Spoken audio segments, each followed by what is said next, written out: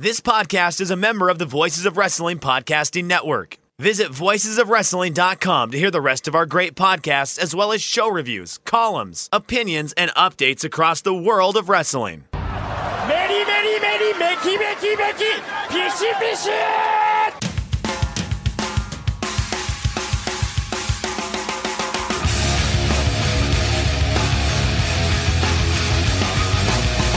You are listening to the Voices of Wrestling podcast with your hosts, Joe Lanza. X out and go listen to some boring podcast where they're afraid of their own shadow.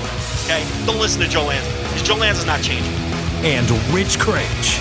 Give me a name. Like him. Who delivers this guy in a big spot? Joe, don't yell at me. I like him. In the big spot, who delivers better than this guy? Stop yelling at me. I agree. Welcome once again to the Voices of Wrestling flagship podcast. I am Rich Craich, alongside, as always, the king of banter, very good family man, Mr. Joe Lanza. The disingenuous... Oh, you picked up a new moniker. What was the... Oh, yeah, I was about to say, damn it, you picked up a new moniker, and I forgot what it was now. That's right. It is the disingenuous, parentheses, at times, and parentheses. Yes. Joe Lanza. Disingenuous at times, Joe Lanza.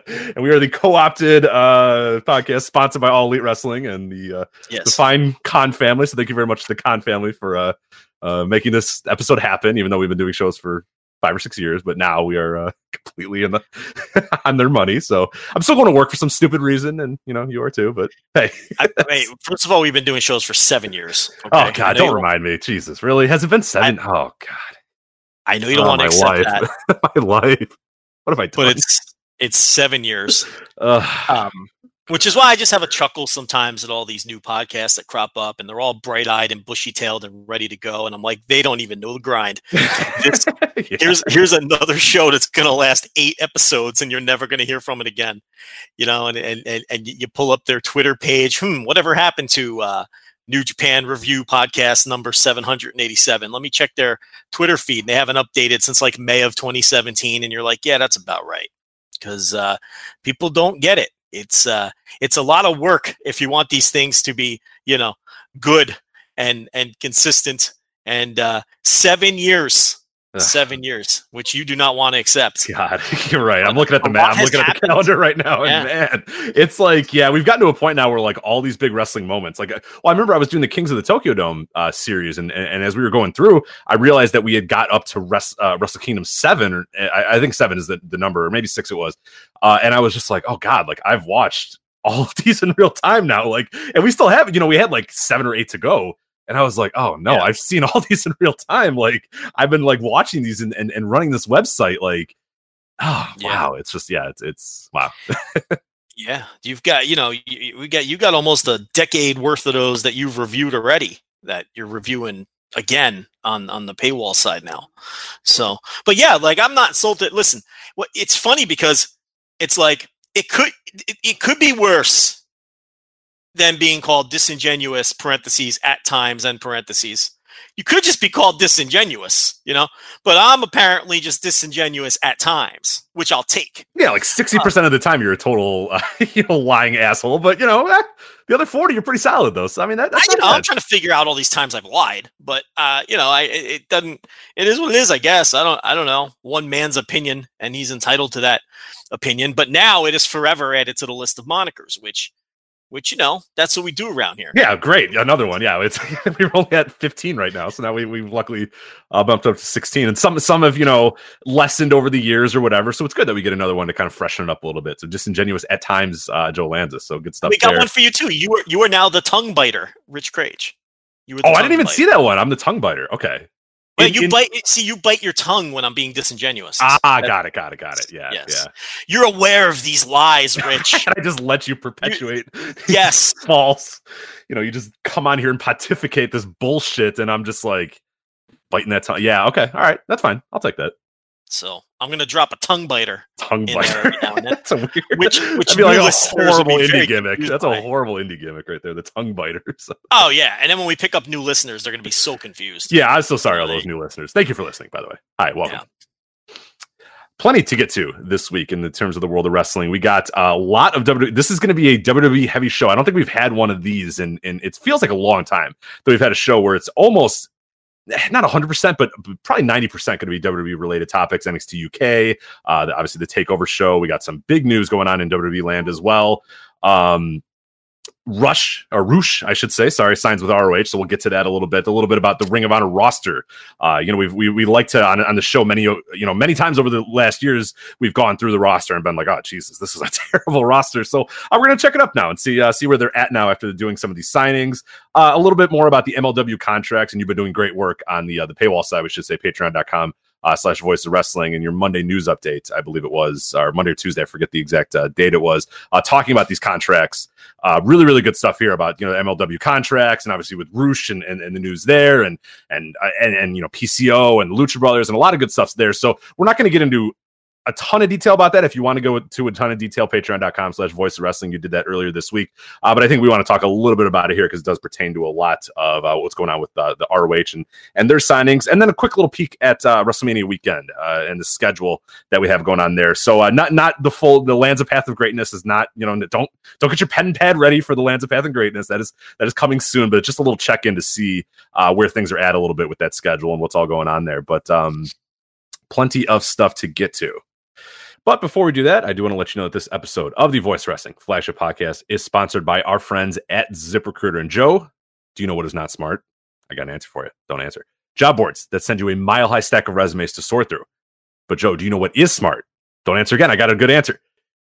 Going to ZipRecruiter.com/VOW to hire the right person today. Unlike other job sites, ZipRecruiter finds qualified candidates for you. Its powerful matching technology scans thousands of resumes to identify people with the right skills, the right education, and the right experience, then actively invites them to apply to your job listing. This guarantees that you will get qualified candidates fast. That's why ZipRecruiter is rated #1 by employers in the U.S. This rating comes from hiring sites on Trustpilot with over 1,000 reviews, so you can trust it. ZipRecruiter is #1. Right now, Voice Wrestling flagship listeners can try ZipRecruiter for free at this exclusive web address, ZipRecruiter.com/VOW. That's ZipRecruiter.com/VOW. If you love the show, show your support for us and ZipRecruiter by going to ZipRecruiter.com/VOW. That's ZipRecruiter.com/VOW. ZipRecruiter, the smartest way to hire. All right, Joe, where do we go first? We are going to jump into WWE land, a very WWE topic, heavy topics. Where do you want to begin? There's plenty to get to. Well, let's start with this. There was a match that lit the world on fire, Mr. Craich, on SmackDown, the Tuesday night SmackDown. SmackDown Live. Is that what it's called? SmackDown Live. I don't even know what the show's called. SmackDown Live. Been doing this 7 years. I don't know what their SmackDown Live. One of their A shows is called. Yeah, the SmackDown Live, Rich. Did you see the Rey Mysterio versus, I guess he's Andrade? Andrade, yes. Andrade versus Rey Mysterio, yes. Andrade. Yep, Andrade. It's not Almas? No, his name is Andrade. It's not. It's Andrade. Andrade Cien Almas? Not Andrade. It's not La Sombra? Andrade. It is, the name is Andrade? Andrade. Like the former Nick play-by-play man, John Andrade? Is that kind of Is that actually a true thing? Or color guy or whatever he was? Yeah, they used to have a... Oh, really? Yeah, no. Andrade. Yep, Andrade on SmackDown Live. Okay. So, Andrade. John Andrade. So, Rey Mysterio Jr. versus Andrade. Yeah. People making a big deal out of that. Have they not existed for the last 15 years? This is what WWE does. They shorten names and make them easier. So I don't know what the big deal is here that the man is simply Andrade. It just takes a couple weeks to get used to. Like, I had to stop and think about it. Okay, is his name Almas or is his name Andrade? And then I turned it into a little bit that turned out to be a stupid bit. But after a few weeks, it'll roll right off your tongue. I mean, we've gone through this with Rusev. We've gone through this with... you can go right down the line. I know there's a million other examples that just aren't popping into my brain. Yeah, Big E Langston just gets Big E. There was a while there where WWE names felt like they were getting longer. And there was like that big period in the mid-2000s where everybody had to have like a full name. You know what I mean? Everybody had to be like a guy, like, if you were, Curtis Axel and then these guys had to have these like long, like very normal names or whatever. And then we kind of changed, 5-10 years ago where it became then like, all right, we're just going to chop off, parts of the name that don't matter. Big E Langston, it didn't matter that we called him Big E. It's much better that he's called Big E. Like a Rusev, I'm fine with Alexander Rusev becoming Rusev. I have no issue with that whatsoever. So, that's not a one that I care all that much about in this Andrade one. I think the problem though is like, I feel like Almas would have been easier, but I get why they didn't call him because that's just like his last name or whatever. Andrade, there's just like I don't know. It's gonna take a little while to get used to, but I'm not too up in arms about that. Everyone will get used to it. Cesaro's another one. I don't know why you went with Curtis Axel as your example there. I don't know. Yeah, I blanked on who I was going to go with. I mean, if you were going with that dude, you could have said Michael McGillicuddy. That's what I wanted to say. I forgot. I had this like moment where I was like, he had a stupid name. What was it? I forgot. It was Michael McGillicuddy was the horrendous name. I don't know why I went with Curtis Axel, which is actually a much easier name to say. So I thank you for the save there. But was he related to Beulah in canon? I don't know if they ever addressed that. Because that's clearly where they got the inspiration from. Yeah, I don't know if they ever addressed the in canon, like he was, her younger. Well, he would have been like her younger brother or something like that, maybe. The love child of Tommy Dreamer and Beulah. I mean, I guess not a love child. They're married. They could have a normal child, but I don't know. It's a straight up child. Do you remember Eli Cottonwood? Cottonwood, yeah, FCW, man, the good old days of FCW. Original member of the Wyatt family, right? Yeah, the Wyatt family. Mm-hmm. I think it was just Bray and the talentless Eli Cottonwood just standing behind him, looking menacing. Wasn't that the original incarnation? And then Eli Cottonwood got fired, and then they, did the new arrangement.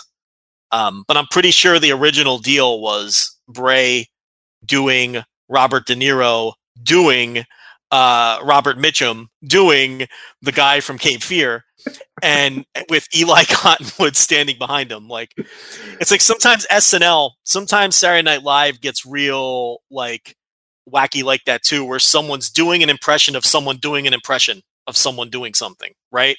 That's what Bray Wyatt was. Like, he was doing an impression of Robert De Niro. Yeah, or he was also doing an impression of Waylon Mercy doing an impression of Max Caddy or whatever from Cape Fear.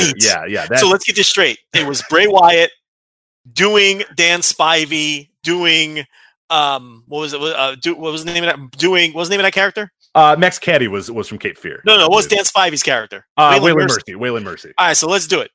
It was Bray Wyatt doing Dan Spivey, doing Waylon Mercy, who was doing Robert De Niro, doing Robert Mitchum, doing whatever that character's name was. Yeah, Max Caddy. Yeah. Doing Max Caddy. So, and with Eli Cottonwood doing useless things. Eli Cottonwood just standing there and being tall, or was he tall or fat? I forget. He was both, right? Right. He was definitely tall, if I remember correctly. I don't remember. Eli Cottonwood was very tall, and that's really all he had going for him whatsoever. So yeah, and because he was on one of the NXT season with Michael McGillicuddy, I believe, for one of them, and he was just terrible, just flat out terrible. He was one of those guys where they hire him just because they're tall, So anyway, what the hell were we even talking about? We're talking about Rey Mysterio and Andrade. No, that who? Andrade. There's the tongue roll. So yeah, Rey Mysterio and Andrade, I'm going to keep saying Andrade till it sinks into my brain, had this match on SmackDown. And Rich, I don't know about you, but I record the Raw and I record the SmackDown every week to my DVR. And when something, that feels like it's getting buzz, or there's a big segment, or there's a match that people buzz about, I've got it there for me. You know what I mean? Then I don't have to go searching on the internet or downloading it from some creepy Cedar and Feeder site or on .com or whatever. I have it right there on my DVR, and if the show's getting no buzz, I can just slap delete and move on with my life. I can't sit there and sit through 3 hours of Raw and 2 hours of SmackDown. I just can't do it. It's absolute torture. So anyway, this match was getting a ton of buzz. So I go on the old DVR there and I fire it up. And what did you think, Rich, of Rey Mysterio versus Andrade as a standalone match here on the SmackDown? Yeah, I thought it was pretty good. I think the hype was definitely, we're going to get to that here in a second. I think the hype definitely outweighed what I eventually saw on there, because it sucks for the next, how long this segment's going to go. We're going to spend a lot of time criticizing this match that I think you and I both thought was very good.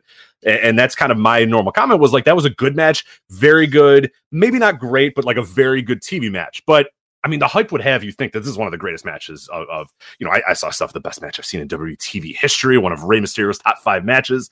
There's some people that said it would stand up to any match in the past, like literally the entire past. And I'm like, when it was done, and it was one of those things that it was a victim of expectations. Maybe if I was watching live, I'd go, holy shit, that was really awesome. Like, that was really cool. But going into it knowing, well, this is one of the greatest TV matches of all time. And or thinking, well, what I'm going to see here is just absolute magic.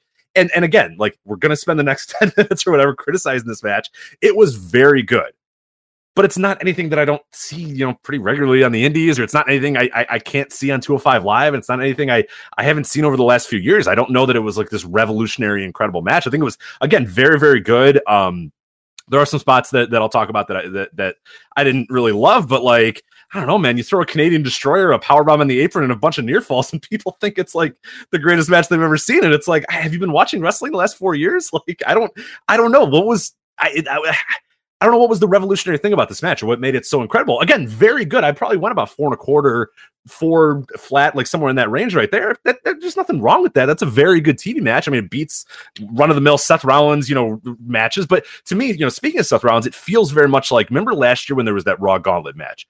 And that was like all the fucking rage for 4 days, and then nobody ever mentioned it again. It was like, that was an incredible, oh my God, there's never been a better match on Raw ever. And then 4 days later, nobody talked about it. I'm going through match of the year, not a single person has mentioned it. It hasn't even been the 10th match on anyone's list. It's probably not going to, probably get one vote or whatever, and it'll be like 9th or whatever on the entire thing. But at that time, like that week of, oh my God, this is the most incredible match we've ever seen, and yada, yada, yada.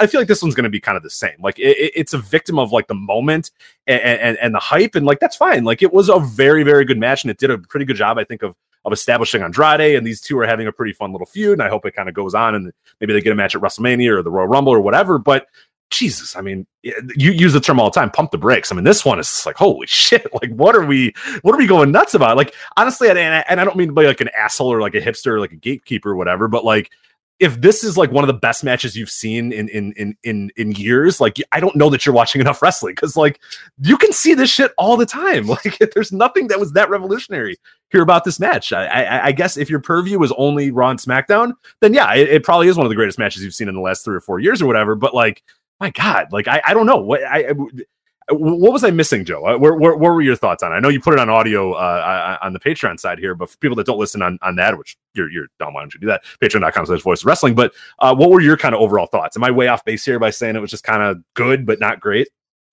Yeah, I went on a wild rant on this topic and said a lot of the things you said, just louder and more aggressively. Surprise, surprise. On, behind the paywall. But it was kind of more tied into everything I hate about Raw and SmackDown too, more so than just picking on this match. But no, I thought this was a very good match. Mm-hmm. It's a notebook match for me. I don't know. And to me, that's 4 stars or better. That's when I bust out the brand new 2019 Spiral Notebook, my friend. Okay, I had to get a new book this year because the old Spiral Notebook has been retired. It had 3 years worth of matches in it. So, okay. What did you go with? Just like the normal, like, I don't know the name, the 3-star, whatever the hell the normal brands of Spiral Notebooks, or did you get like a because they have like quality notebooks. Like, Michelle is big into like ink pens and that sort of stuff. She's got some real quality notebooks. I don't know. Did you just go with like the 39-cent one? As you were checking out of a grocery store. Rich, I go old school, standard, college ruled. There you go. That's 99-cent Spiral Notebook. I've been doing it for years. I tried converting to the Excel spreadsheet. It's not the same. I like having my notebook handy and at the ready at a moment's notice. I like writing it down. There's just a little feeling you get when you take out your pen, right? After you watch a great match and you're satisfied and you turn off your TV or your laptop, right? And you bust out the notebook. I like putting the ink on the paper. I like writing down the names and putting down my dopey star ratings, and I like looking at it, and then I nod a little bit. Do you have a pen? You're a pen guy, not a pencil guy, right? Pen. So do you do like an exaggerated click, like click? This is going in the notebook. Like I do. That really drives it in. No Excel spreadsheet can replace the click. Can't. Here we go. Like, that's, I might have to start doing that too, because I do the Excel sheets or whatnot, and I get bored of it in like February, and it's just like I forget, and then I just kind of have this like giant log. Like, I have a Word doc on or a Google Doc that I put like matches that I really like. But maybe I need to move on to the notebook. I think the click of the pen will be a good way to kind of inspire me to say, this was special right here. Click, like that. I like that. Yeah, the Excel sheet is lifeless. It really is. So I went back to the notebook. And yeah, you do the pen click, and I like writing the names down and looking at it, and then flipping through and leafing through. Each page is a month, right? But you got to be smart, Rich. You got to know that like April or July, save the next page too, because you got Mania weekend and you got the G1. So some months you got to think ahead and make sure that next page is clear, because you're probably going to use the second page. But I love the Spiral notebook. So anyway, to me, this was a notebook match for sure. No doubt. It's now these are just legitimate. These aren't straw man arguments. We've seen things, it's out there. This was the greatest WWE TV match of all time. Not even close. Stop. This is one of the greatest matches, period, that have happened in wrestling over the last, no, not even close. Stop. I think like you're saying, I came into it with these wild expectations, and with the people involved, I found those expectations believable. I was like, wow, okay. Ray and Andrade knocked it out of the park here. Yeah. I can't wait. Ray's been great this year. Ray's, I do want to say I didn't believe it. I thought the second he would go back to WWE that he'd be, unfortunately, Rey Mysterio of old, where like his knees would break down or whatnot. But they've been smart. Like he's barely doing house shows, and when he does do house shows, he's in there for like 2. What a novel idea, Joe. Don't fucking grind your stars into fucking dust, and then they can actually sometimes, don't waste their fucking time on these dumb house shows and all that sort of stuff, and having 20-minute house show main events where they throw in all the he's in tag matches, or he's not even on house shows, so that he can deliver on TV. But he still looks great. I think Ray this year has looked incredible. I think it's a testament to how they probably should be scheduling most of their stars instead of grinding them into absolute dust. But it is what it is. Yeah, I mean, and I think you get the feeling he really wanted to go out there and have a killer match with Andrade. Yes, in a very important match for Andrade's career, where he's going over Rey Mysterio, and it appears that they may finally be pushing him, but you can never trust this company, because he could very easily come out next week and lose to somebody, and you know how it goes, maybe even to Mysterio. But you feel like he wanted to go out there and have a great match with this guy and help him along. And yeah, Ray looked great in the match. I'd put it, look, this was what I would call a very good match and a very good TV match. I'd go around 4 stars. I think I gave it 4 stars. But the thing about it is, look, if you're going to tell me it's the best WWE TV match in a long time, main roster, I might grant you that, because last year there was nothing on Raw or SmackDown that was, in my opinion, anything. This may have been better than anything last year on Raw or SmackDown, unless I'm forgetting something obvious. Yeah, I mean, there's that Raw Gauntlet, like I mentioned, but I said that was a victim of hype in the moment too. But I haven't heard a fucking thing about that match in the last 6 months. The Raw Gauntlet, that thing everybody went fucking ape shit about that match in real time, and on that week of, and oh my god, what did we just see? What is this incredible thing? And then like by October, you never heard a thing about it ever again. So the Raw Gauntlet was very overrated. It had 1 or 2 really good legs. But to me, the Gauntlet was I consider a Gauntlet all one match.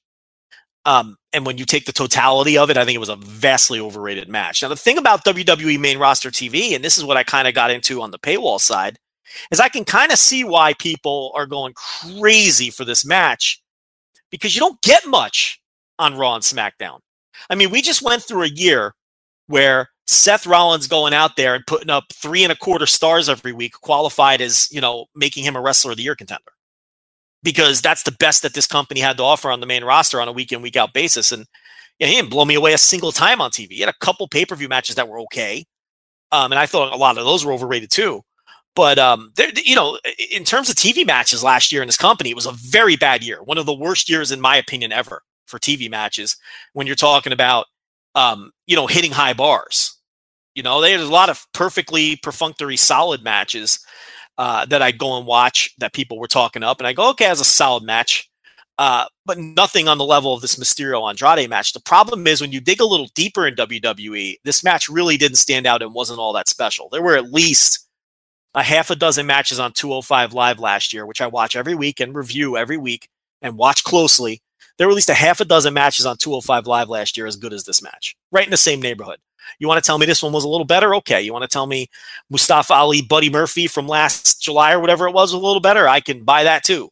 Mustafa Ali versus Hideo Itami at the end of the year. The matches from the tournament with, all those matches with Buddy Murphy and Roderick Strong. And there were, at least a half a dozen 205 Live matches that were in the same neighborhood as this match. But here's the thing, Rich. Nobody's watching 205 Live. And, a couple million people are watching SmackDown. And it's Rey Mysterio and Andrade. And people like us who aren't regular viewers, even went out of our way to watch this one, based on the hype or whatnot. So I just think there's a couple factors here on why this match to me has been, like you're saying, and I don't want to sit here and bash the match because I really liked it, but I've been put in a position to bash the match because I do think it was overhyped. And I think the reasons it was overhyped were, one, it's like people aren't watching stuff like 205 Live on a week in, week out basis or at all, or, maybe even the other sub brands as well. NXT had a nice run of main events in the middle of last year too. Two, it's like Raw and SmackDown have been lacking great matches for so long that when you finally get one, it like feels better than it really is. I think there's some of that too. And three, people really fucking love Rey Mysterio. And I'm not saying they shouldn't. He's an all-time great. And I love the guy too, but that's a factor as well. Rich, we're all human beings. We like matches more when there's people that we enjoy watching in them. So that's always a factor too. And also a fourth thing is we've all been waiting for Andrade to get a fair shake. And this was kind of his coming out moment on the main roster. Yeah, for sure. Oh, no doubt. It was definitely like a star making a quote star. We'll see how eventually how the follow-up is. But yeah, the intent of it was to be, this is a star making moment for Andrade. The new name, a big win. We'll talk about the finish here in a bit because I had some criticism with that too. But no, there's no doubt. And I think one of these things that and you bring up the Rey Mysterio point too, and I think that is something that, there was a time where Rey Mysterio was far and away my favorite wrestler. Like I ran a fucking Rey Mysterio fan site in like 1999. I mean, I loved that guy. I do not think you can get to it anymore. It was on a GeoCities. Hit the Wayback Machine and find I don't remember the URL, and it was definitely on GeoCities, but maybe one day I could try to find it. But it was not good. I assure you that. Like 11-year-old me was probably not the best writer or web designer at that time. But he was at a point one of my favorite wrestlers ever. But and you and I have made this point many times on the show, but WWE Ray has just never. I just, for whatever reason, it just has never clicked for me with Rey Mysterio. Whereas other people say, oh my God, his WWE run is incredible. He's one of the best, TV wrestlers of all time. Or, oh my God, he became the greatest of all time because of his WWE run. To me, I don't know. It never hit me on that level that it did for other people. I'm glad it did for other people.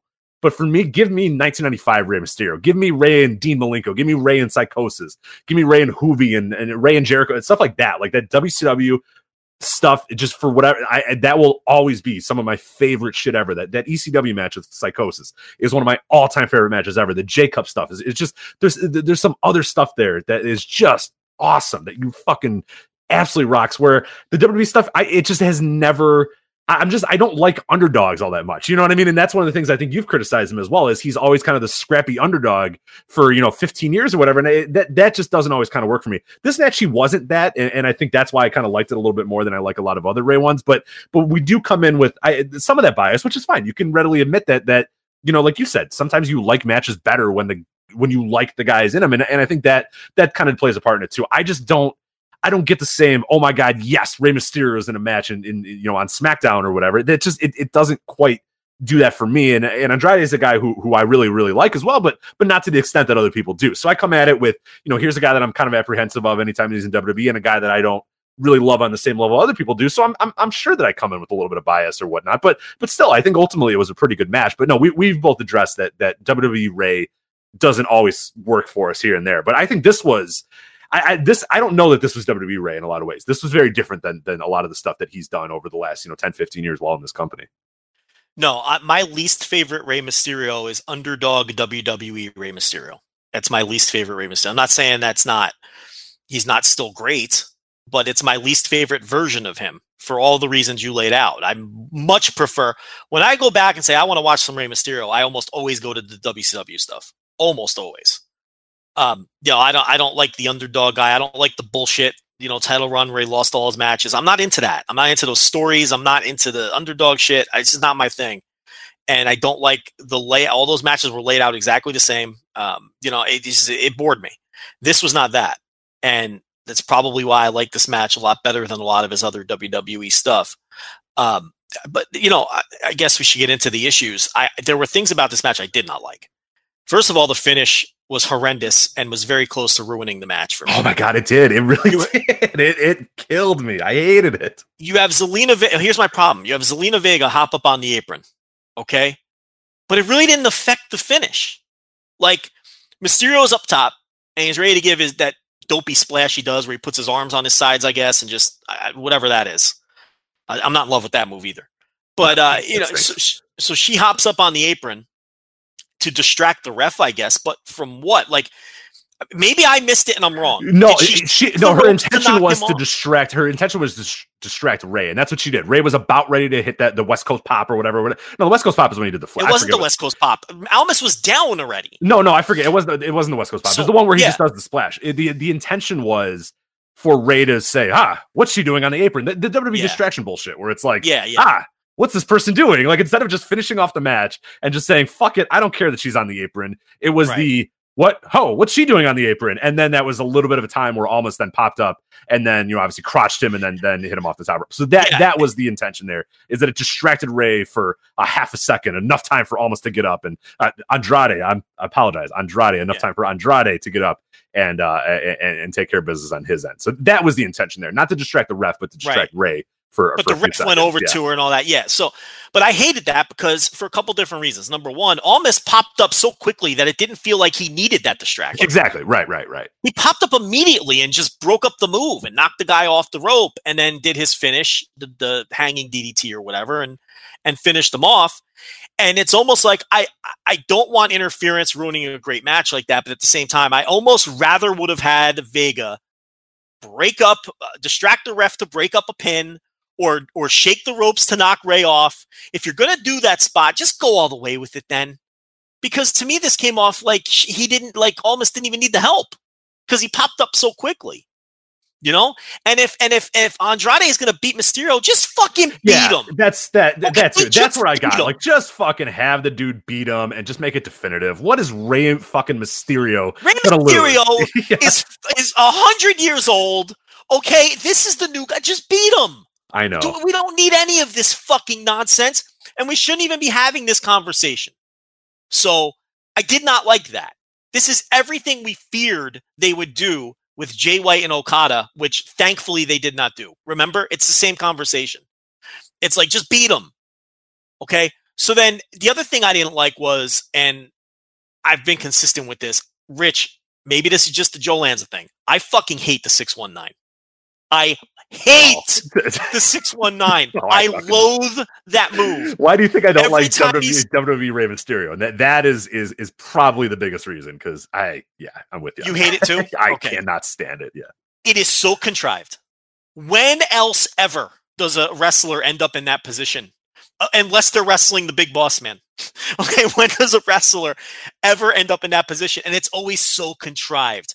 Now, granted, in this match, it wasn't as contrived as usual.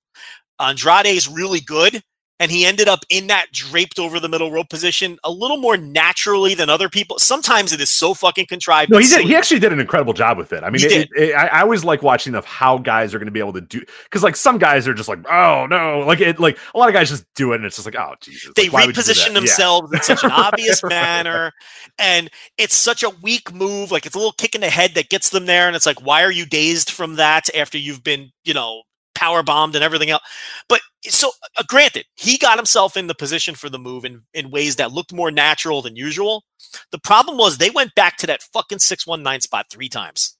And the one counter was great, where Andrade caught him and then put him on his shoulders and then gave him, whatever the fuck, I don't know names of moves, that, off of his shoulders. But they went back to that 3 times. And I hate that fucking move. I cannot stand the 619. And every time Ray sets someone up for the 619, my eyes roll way into the back of my head. I cannot stand that move. So there were little things about the match I didn't like. And the main thing I didn't like was the finish. There were some cool spots. The Hurricane Rana off the apron down to the floor. I didn't think it was this life-altering spot that everybody else thought it was, but it was a nice little spot. Oh, real good, yeah. But you see that, like Rich said, though, you see that spot in every indie match. Right, I've seen Phoenix do that spot 30 times last year alone. So, yeah. I mean, it was a nice little spot, but I saw people posting the GIF of that spot, like, oh my fucking God. Please. I see that spot on any wrestling show I watch. It was a nice spot, though. The powerbomb on the floor. Unexpected. You don't normally see that in a WWE match. So that was a good spot. I thought that the work overall in the match was excellent because these two guys are really fucking good. Like I said, Rich, very good match. Notebook match for sure. One of the greatest WWE television matches of all time? No. Come on now. I mean, I'm not even sure it would have been the best WWE TV match of 2018. I don't think it would. I'm not positive. I'd have to rewatch them. Don't do that. Don't do that. Don't rewatch every single. No, I'm just saying. No, sure, I know. I'm not positive it would have been the best 205 Live match last year. It'd be up there, and it might ultimately be, but there's no way that this is far and away one of the greatest WWE matches ever on TV or otherwise. I can't. And like you just said, and like I was screaming behind the paywall, pump the brakes. Okay, it's just a nice little match. Yeah, I think that's about it. Yeah, I don't know if I have many other thoughts on that. I mean, really good stuff. I think the takeaway is I hope that they kind of keep this thing going.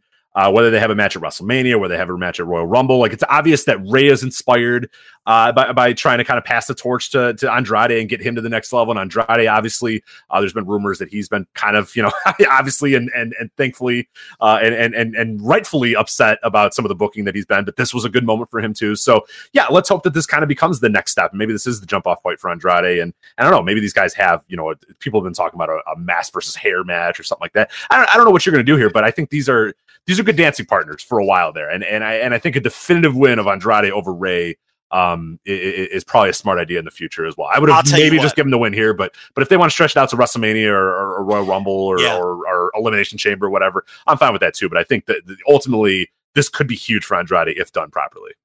The other thing was it had 2 commercial breaks and nothing happens during the commercial breaks.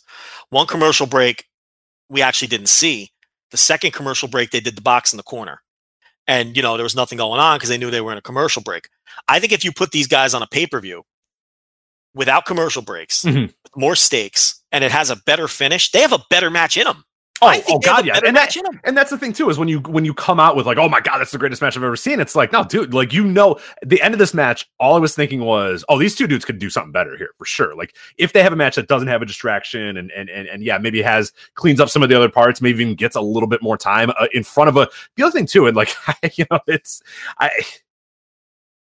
the WWE universe on this crowd show is, I mean, like 8 people saying, this is awesome. This is awesome. You just hear it like echoing in, I know it is a half empty, arena or whatever, but you can hear like, it put this in front of a good crowd, like a good pay-per-view crowd. And this is going to absolutely, and I'm somebody who I will say that, people can criticize me all they want. I think wrestling crowds make matches better many, many times. A good match in front of a great crowd becomes a really great match. You know what I mean? Like it adds to the atmosphere a little bit more. It makes me more energized and stuff. This, while great spots were happening, it was like 10 people clapping here and there. It just, the crowd was like, I don't know if they were poorly mic'd or there's just nobody there or whatever was going on. But like, I think that getting this in front of a better crowd would have done a lot as well. But yeah. Yeah, and the psychology of the match was good. It was Andrade going toe to toe with an all time great. Yeah, right. Oh yeah, basically. And would have preferred he just beat the guy. Though to me, in my mind, in my own version of the fucking story or whatever, he did just beat him clean because I don't think the distraction. He popped up too quick from the distraction for it to feel like it meant anything. So to me, he did beat him clean, but I know the story is that he did not. So, hopefully they have another match at some point down the line on a proper pay-per-view. No TV commercial breaks. And, Rey just puts him over proper. And because it got plenty of time, but you get a WWE TV match and you get to go through 2 commercial breaks. You got plenty of time. Oh, no, for sure. I just mean time on like a pay-per-view, like a good, 20 minutes or whatever. With no interruptions. Yeah, exactly. Yeah. All right, so that's Mysterio and Andrade, which obviously, Rich, I hope you're prepared for when you post the show because we absolutely hated the match. Oh, we are. I do want to state though, they're not sponsoring this week's show, but the fine folks at Grapple, 107 people have voted on this match so far. 4.21 is the average rating there. So again, like the Grapple folks, that's exact. That's it. I went 4.25. You went 4 flat. 4.21 is fine. So the majority of people, or at least you and I, and the folks on Grapple, I'm saying the majority. You know, obviously the folks that using Grapple and us, 107 of those people have it at 4.2, which I think is fine. That's exactly where I would have it. It's just when you see the greatest TV match of all time or a match that'll hold up in any era, I'm like, oh boy, like, whoa, okay. I mean, it's when we cite Grapple and the Cage Match Inmates, I mean, we're just looking for some sort of public crowdsourced consensus of any kind. We're not saying we admit that we live in this bubble. We admit that we're in a bubble. Yeah. And like, sometimes it's hard to get out of that bubble and watch stuff with other, like, I love that I have like a few friends that are out of, this bubble. And when I watch wrestling with them, getting their ideas and seeing what they really like and whatnot. Like one of my buddies is so pumped that like Road Warrior Animal and Goldust are going to be a part of All Elite Wrestling. Like that's like what I'm talking. He was like, "Hey, what's going on with this All Elite Wrestling thing?" And I'm like, "Oh, okay, you're interested in it." Like, "Oh yeah, the Bucks and Cody and all this sort of stuff." He's like, "Yeah, I heard like Animal and Goldust." I'm like, "Oh, where do you even hear that?" I don't know. I was like, "Where did you hear that?" Like, I've maybe heard that Goldust. Like the only thing I've ever heard is like random tweets that become news stories of a Goldust being like, "Oh, anything could happen" or whatever, and that like, Rich, I hope you pointed your finger at that friend and said, "Listen, pal. Road Warrior Animal is an NWA guy." I didn't. I said, I don't know. Maybe like I was like, I don't think they'll be wrestlers though. I have no idea where the I don't even know what sites he goes to. I have a buddy at work who like obsessively goes to he goes to WrestleZone all the time or whatever. And I'm like, dude, like, what are you doing? Like, I mean, I got some better sites for you if you want, but nothing against the fine folks at WrestleZone. But I'm like, oh man, really? Like that's, but no, I have no idea where he got this Road Warrior Animal to All Elite Wrestling thing. And I asked him and I got no sold. So if I get a response, I'll update you on that. But people are going to bring up Goldust until he shows up, which eventually he will. But the Road Warrior Animal thing, I don't know where the hell he got that one. I mean, okay. So Wrestling Inc. says WWE Hall of Famer Road Warrior Animal wants to be a part of AEW. Well, yeah. Oh, there you go. Okay, join the fucking club, buddy. Like, yeah, exactly. Everybody wants that 6-figure check. Yeah, exactly. Of course, he's like, oh, hey, you know what? So he did this on the Water Rush podcast. It's apparently a Road Warrior Animal podcast called Water Rush. He mentioned that he would like to be at All Elite, but so I guess that's where he got it from. Well, him and everybody else. So join the fucking line, buddy. Yeah. I wonder if to this day, like he still has that Lloyd's of London thing where he has to work a tag match. Do you remember that? Is this fresh information to you? Yeah. No. I do remember that. Yeah. He was one of the many guys that got that Lloyd's of London. No, but his was utterly ridiculous. Like his Lloyd's of London policy, for somehow, some way, he worked his where they were like, you can wrestle, but only in tag team matches because somehow that's safer. Like it was, I don't know how he pulled that off, but it was pretty brilliant on his end to get it to where he can continue wrestling and whatnot. But the stipulation was tags. Because if you think about it, like even his brief WWE returns where like he teamed with Heidenreich, always tags, Rich. Yeah, right. Yeah, so he had this incredible policy with Lloyd's of London, which protected him. Where as long as it was in a tag match and he got hurt, he was still going to get paid off, which is crazy. Man, I wonder if that's still active today. Like, we'll have to see. Yeah, we'll have to see when eventually he makes his huge debut at Double or Nothing. If he has to do it, like I love the Lloyd's of London thing. That's like one of my favorite things ever. Is that all the wrestlers just con the fuck out of the Lloyd's of London. Yeah, but it was great for him because he can go to promoters and be like, look, I can only work tags. And then they wouldn't even have to be forced to work, singles matches. Right, yeah, he was able to get rehired because then I think that happened, if I remember correctly, that was before he even went to WCW, am I right? And then he was able to do a bunch of stuff in WCW, and then when Hawk went crazy, he had to tag with like Booker T and shit in WCW, and then he would go to, WWE eventually and have his next run there, and then he would do it with Heidenreich or whatever. It's kind of masterful, because he gets like, he's able to collect the insurance policy while also being a full-time active wrestler, which is pretty incredible. As long as they're tag matches. So yeah. I'm gonna have to do a cage match to see if Animal ever snuck his way onto a singles match, but I'd imagine he was a smart man and didn't want to ruin the insurance policies. No, right, exactly. Why? And he was still working and getting paid anyway.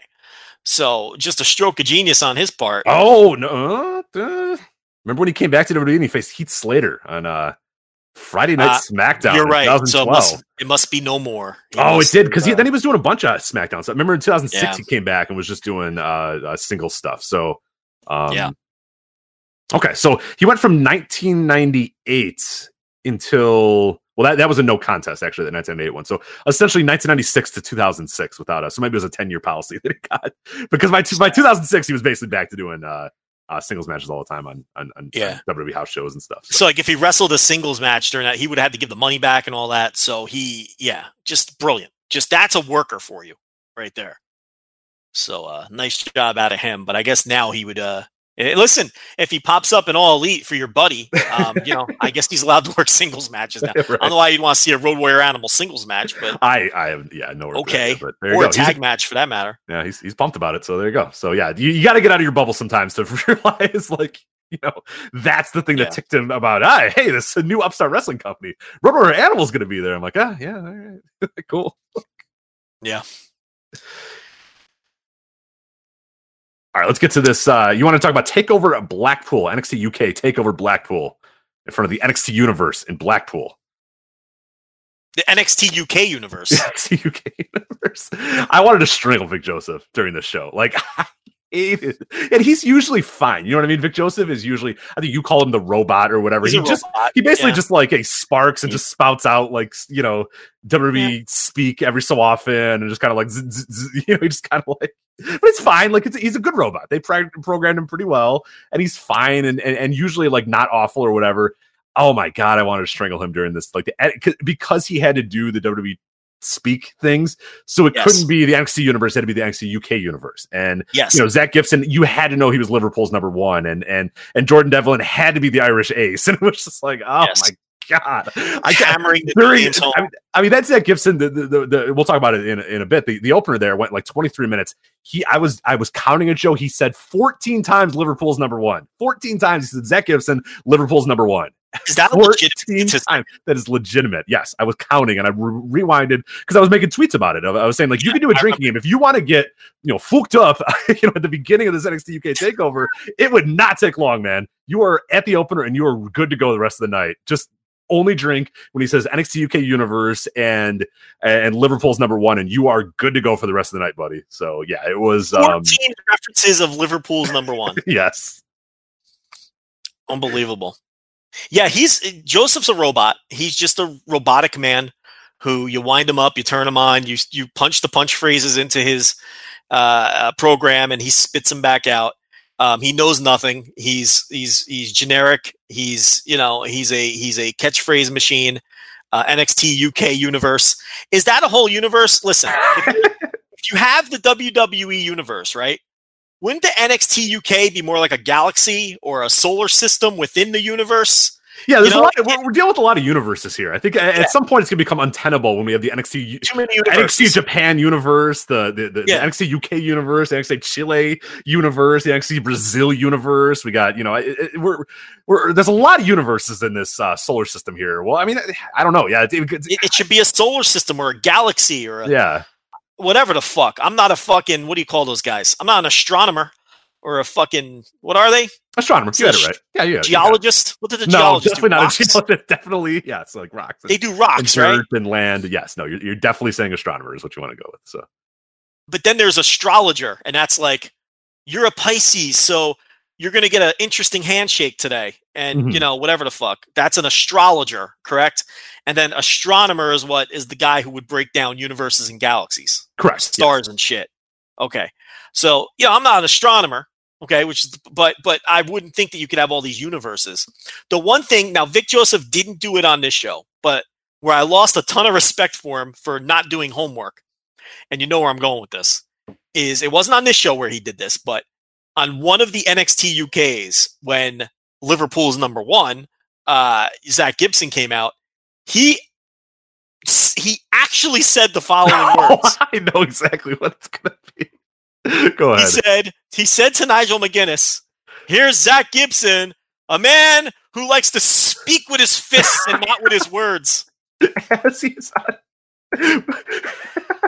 walks out holding a microphone, about to cut like the greatest heel promo of all time, where the crowd's gonna just go fucking nuts at him.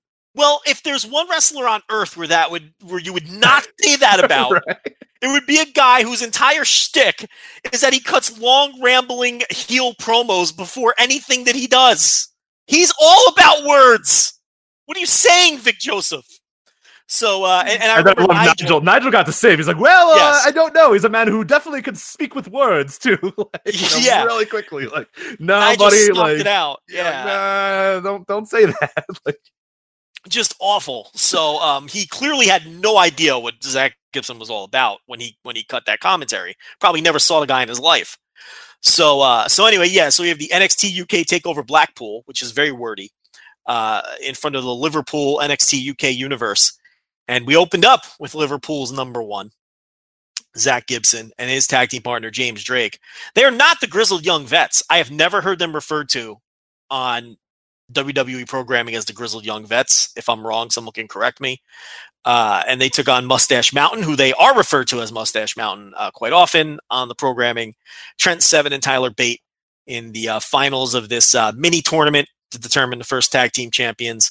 And Rich, the very first match we're going to talk about on this show after the Rey Andrade segment, I thought was a better match than the Rey Mysterio Andrade match. It was so much better. Like, what are we doing? So I don't know. Like right there this week, there was a match on WWE TV that was better than that match. Yeah, no, this was fucking awesome.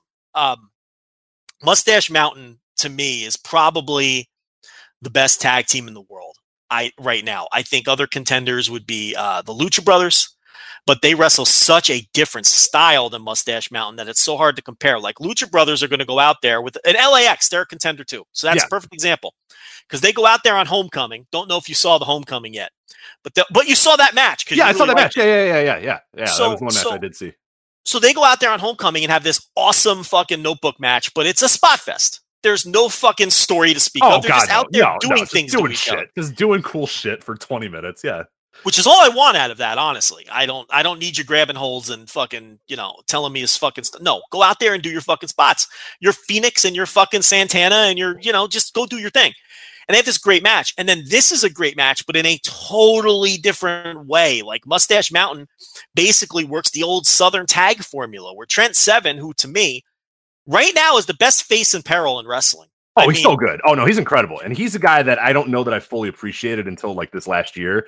Yeah. I just never quite got it with him, but like this team, I think being in Mustache Mountain has, with Tyler Bate, who I think is a good sort of like secondary guy with him and is able to kind of paint in between the lines there where Trent is like, but he does the basics so much well. You know what I mean? Like Trent does.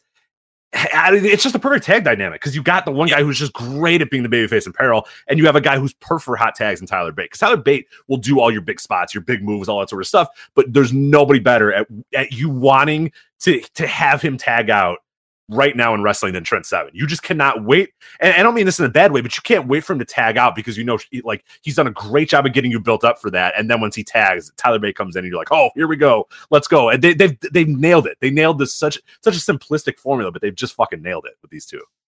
Yeah, and Bate has a tremendous God, I hate this word. I'm gonna cringe when I say it. Bate has such a this is like I'm sitting in a fucking basement creating cause, but he has a great move set for the hot tag. He really does. A lot of the stuff that he does fits in perfect for that. And Bate is, 21 years old and a fucking legitimate prodigy, and they know that he's the one that's the future star of the team. So he gets the glory, he gets the hot tags, but Trent Seven is just such a tremendous face in peril, probably the best in the business right now because Johnny Gargano's not working tag team matches. Gargano's another guy who, and Gargano's staring at his hands and wondering why he's so evil or whatever. So it's yeah, but I mean, Gargano's face in peril work with DIY and even towards the end of Evolve when he was in tag teams was right there too. And obviously the first person you think of historically is Ricky Morton, and then there's been others like the Rockers used to alternate the role, if you recall, and they were both awesome at it. Yeah, right. I thought Shawn Michaels was a little better, but Jannetty was a very good face of peril too, but they would alternate. But Trent Seven is so awesome in that role. And that's why it's hard to compare Mustache Mountain to Pentagon and Phoenix, because Pentagon and Phoenix rarely work that style of match, and Mustache Mountain rarely works the Lucha Brothers style of match. So it's hard to compare. It comes down to what you prefer. But at minimum, they're in the conversation for the best tag team in the world right now, I think. Oh, for sure. I mean, one of my favorite tag matches, not to interrupt you, but one of my favorite tag matches last year was the one, the NXT TV match that they had where like all of it was Trent Seven being in a lock like the entire time. You know what I mean? Like, and that was like, they didn't do anything. Like it was 10 minutes where nothing happened, but Trent Seven just making you live and die by everything that he's doing. And like, oh my God, like, yeah, he's so good at it. It's just, and there's other wrestlers where if you put him in the same match structure in the same match, it just doesn't work and it's boring as shit. Right. That's why some of these guys that I've named have reputations for being so great at this role, and he's right there. He's awesome. It's just the thing that some guys have: facial expressions, the way they move, the way they tease the tags and the timing of everything. It's just some guys are great at it, and some guys struggle. And he's top of the list, best in the world right now, and one of the best I've ever seen, to be quite honest. And I think that Trent Seven is, like you said, similar. I have similar thoughts. He's a guy I've really turned the corner on over the last couple of years. I used to watch him and think, this guy's fine, maybe one step above a Jag. But his tag work last year and in the early portion of this year, plus a lot of the single stuff I saw him have last year too, that they weren't matches that like will blow you away or end up in your spiral notebook. But I thought he had a neat little match against Doug Williams on the Wembley show. I mean, it was a little 3-star match, but just the little things that they did. So Seven is a guy who has vaulted up my list. When we did the FSM 50, I made sure I gave him I may have been, his highest rank. I may have been the only person to rank him. I'm not even sure if anyone else had him on their list, but he was on mine because this guy is awesome. And I think, Bate and Dunn get way more attention than him. And listen, they deserve it. Yeah, rightfully so. I think they're future superstars. You know what I mean? Like those guys, you're looking at the future by there. Like Trent Seven, I don't know what his future is going to be. This is it. Like this might be it, which is fine. Like he's going to be a really, really good tag wrestler for the rest of his career. But those other guys are potential superstars. So yeah, it makes sense that they would get a little bit more publicity. But he is a solid backbone to have on a roster. Yeah. Oh, for sure.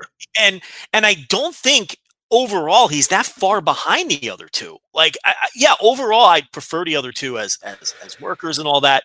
I really don't think this guy's that far behind, and he's got high impact offense too. I mean, his whatever he calls his version of the Rainmaker, the 7-star lariat or whatever it is. And he's got, he can improve his look, obviously.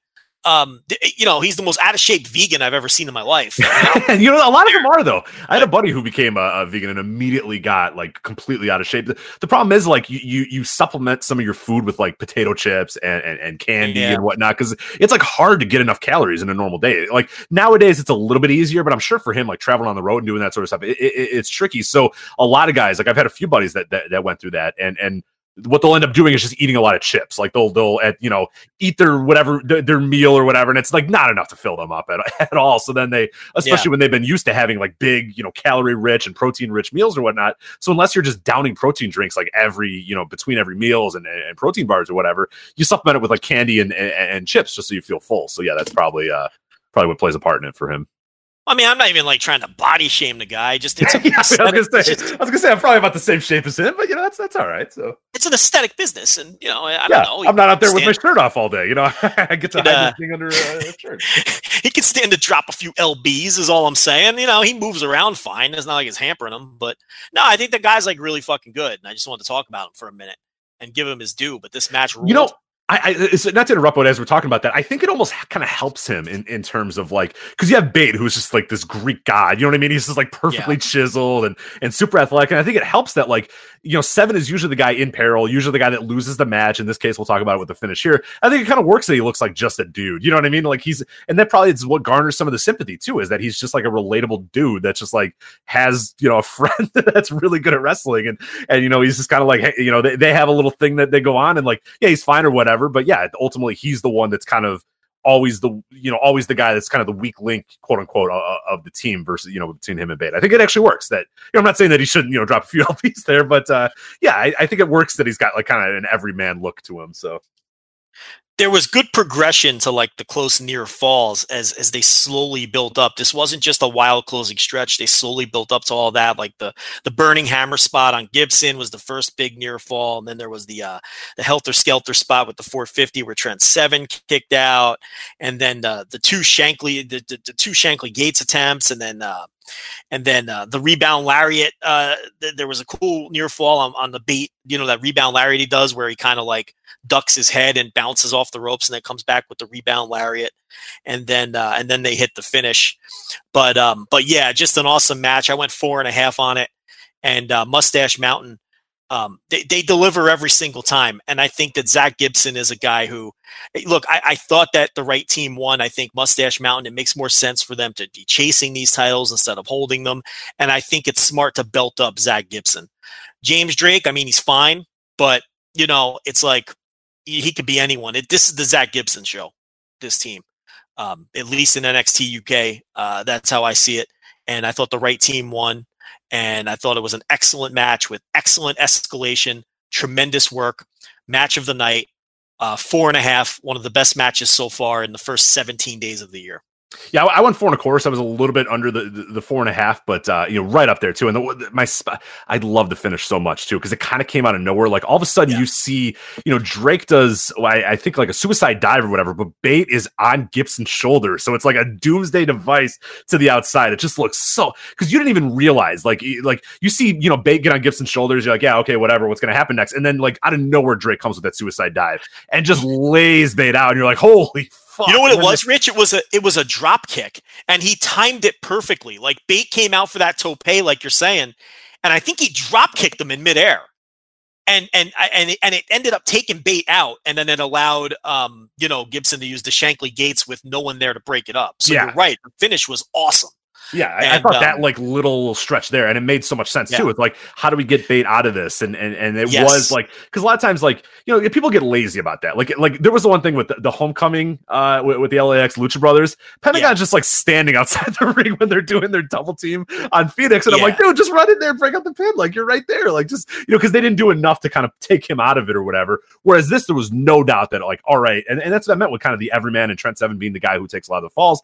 Is like they need to do Superman shit to get Bate out of there, but then Seven, it's just like, all right, cool, we have him in the ring, we're 2-on-1, let's just hit our move and get out of here. So I think that works pretty well there. Not to say that like Seven's a geek in any way, but like once you neutralize Bate, it's a lot easier to take out Seven, and I think that's a cool little dynamic to the team as well. So yeah, I'm glad you brought up the finishing sequence because it was a very creative way to take out the other member of the team and a very well-timed spot, and I don't want people to think that like I'm totally burying Drake. I just think that Gibson has been a standout on this brand really ever since the second tournament and the title shot that he got against Dunn. And I think on the weekly TV show, which I review every week, he's one of the about half a dozen people who bring a little juice to a very dry TV show. Gibson is one of them. So I'm excited to see them, belt it up and see what kind of promos he's going to cut now that he's got a belt around his waist. Which brings us to Rich. I'm gonna get upset. I think we're done praising a lot of the at least for this next segment here. But we're supposed to get Jordan Devlin versus Travis Banks. We were tipped off very early in the day that there may be a surprise coming, and when I heard what the surprise was going to be, my first instant reaction was, "Oh shit, this sucks," because that means Jordan Devlin has to lose, or doesn't have to lose, but is going to lose. Yeah. And then I played out that way. I'm watching this show. I see Devlin attack Travis Banks in the hotel lobby, and I'm like, "Ah, fuck, it's happening."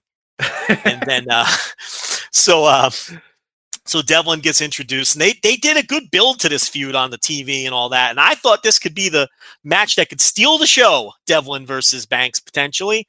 Banks is another guy I've turned the corner on. Joe Lanza doesn't sink those heels in, Rich. You can change my mind on guys.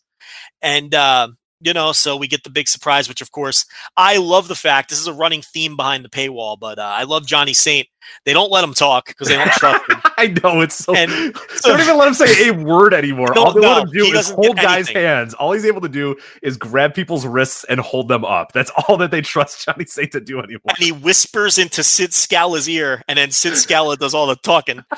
So he whispers into Scala's ear. How lucky is Sid Scala? He went from enhancement talent on the TV show to, oh fuck, Johnny Saint fucking sucks. We need someone to do the talking. Maybe he just happened to be the jobber that was in the room when they made that decision. They were like, hey kid, can you talk? Yeah, I can talk because he's a good talker. He's the face of NXT UK. You know what I mean? Like he is like the power structure. Yes. And it's just like a dude who can actually say a sentence without falling over himself. It could have easily been Jack Stars in the room when they made that decision. I feel like he was so lucky to luck into that. So it's like Sid Scala now, who was just a TV jobber, is now, like you said, now has gone from TV jobber to the face of the fucking brand. And the authority figure of the brand. And good for, listen, I think he does a nice job. So it's a positive move. Johnny Saint, though, they have to find a way to just get him out of there. Yeah, just never mention it ever again. Just be like, yeah. And just like, he just goes away one day and he's just never brought up ever again. Which is fine, just forget that he existed. Right. It's fine. We all know it's fine. You're right. So anyway, so Sid, he whispers into Sid Scala's ear. And Sid says that we had a feeling you were going to do this, Jordan Devlin. So we had a backup plan for this, and out comes Finn Balor, already in his gear. As we have Finn Balor versus the guy who's considered a mini Finn Balor, but's probably better than Finn Balor at this point, Jordan Devlin. He definitely had a better 2018 than his trainer and mentor and the guy that he's often compared to did. It's kind of like a scale, right? It's like there's Finn Balor, there's Jordan Devlin, and then there's Tucker. It's kind of like the old days when you had Ric Flair, you had Buddy Landel, and then you had Paul Lee. It's like you go down the scale of Nature Boys. You go down the scale of these Finn Balor mini-me's. But the problem is Jordan Devlin has now surpassed Finn Balor, in my opinion. I think he's the better wrestler right now, at least in terms of output, at least in terms of 2018. And so they have a match here. The backstory is obvious. And I don't know.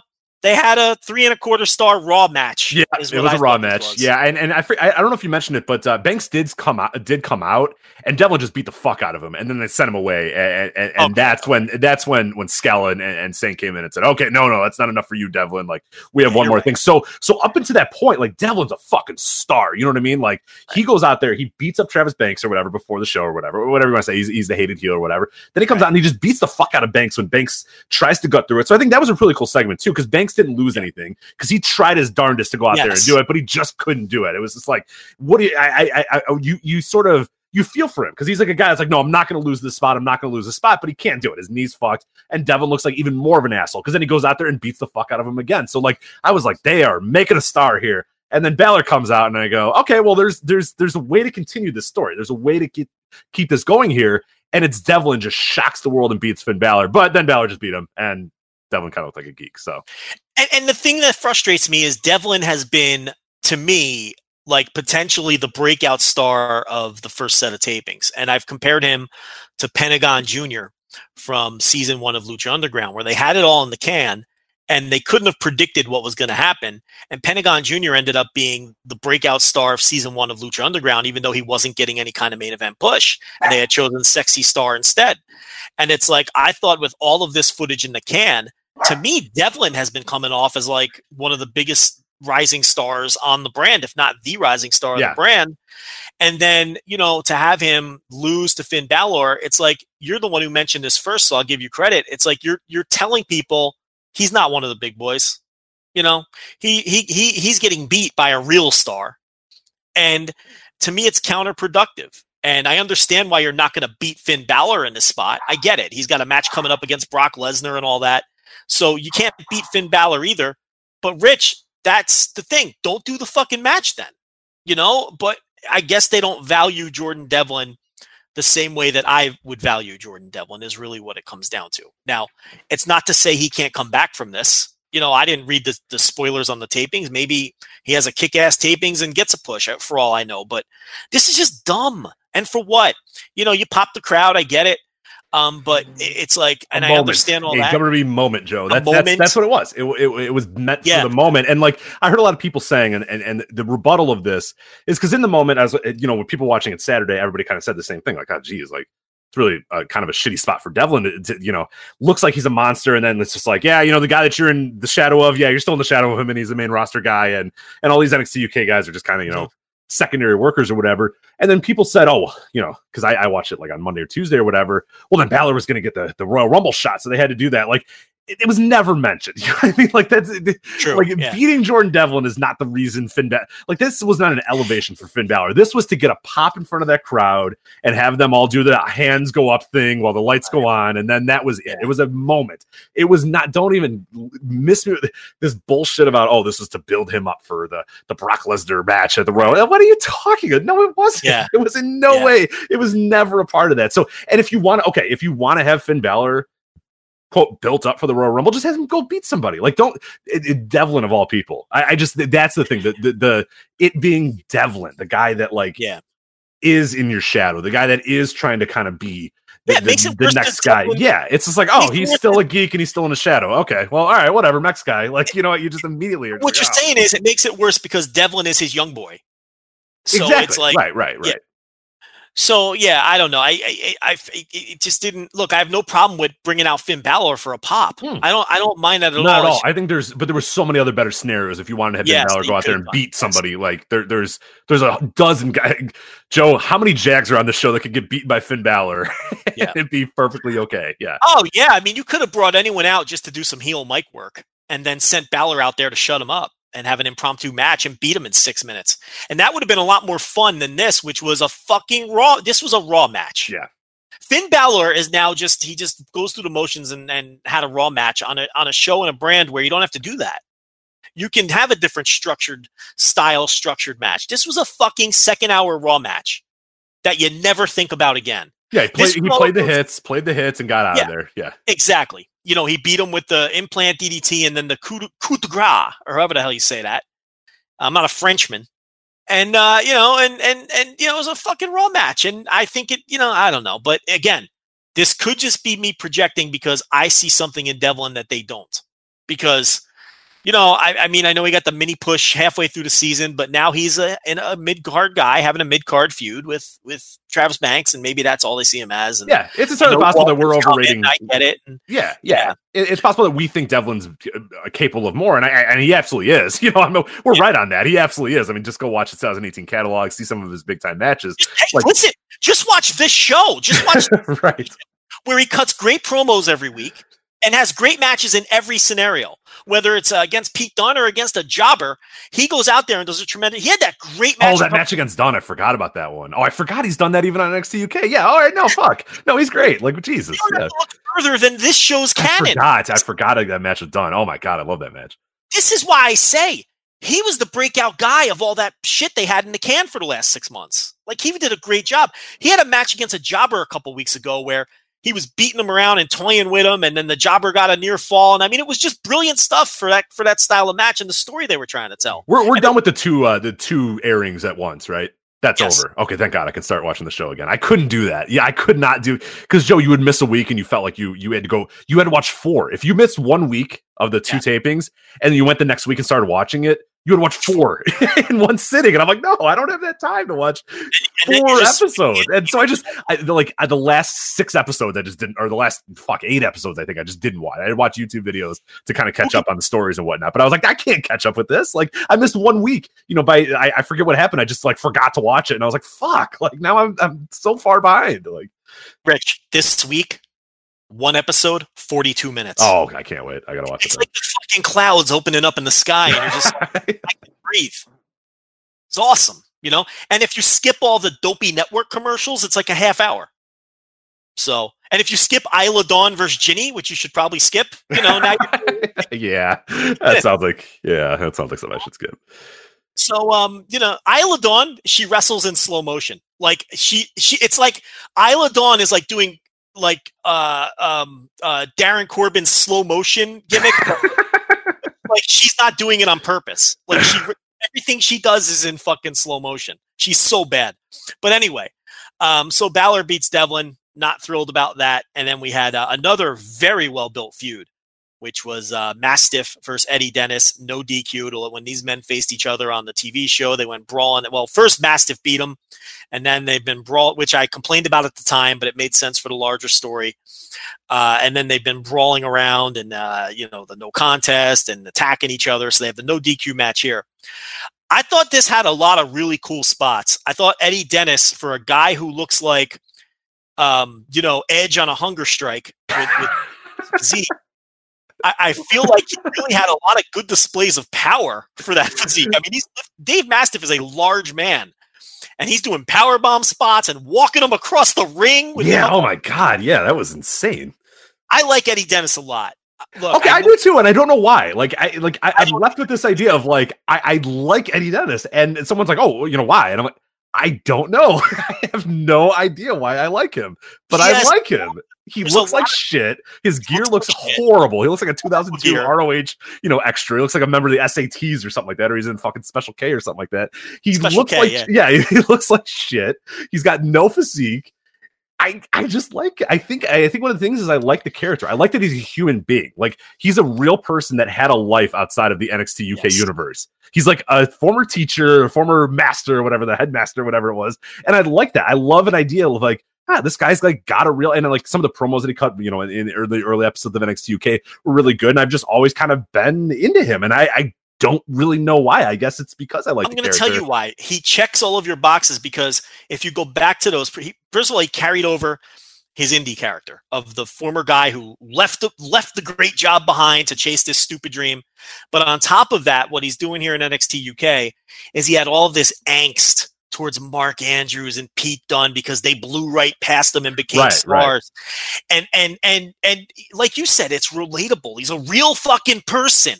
Okay, so that makes it easy to understand his motivations and his story, even if he's nefarious in nature and he's a heel, but at least you understand his motivations and he's a real guy.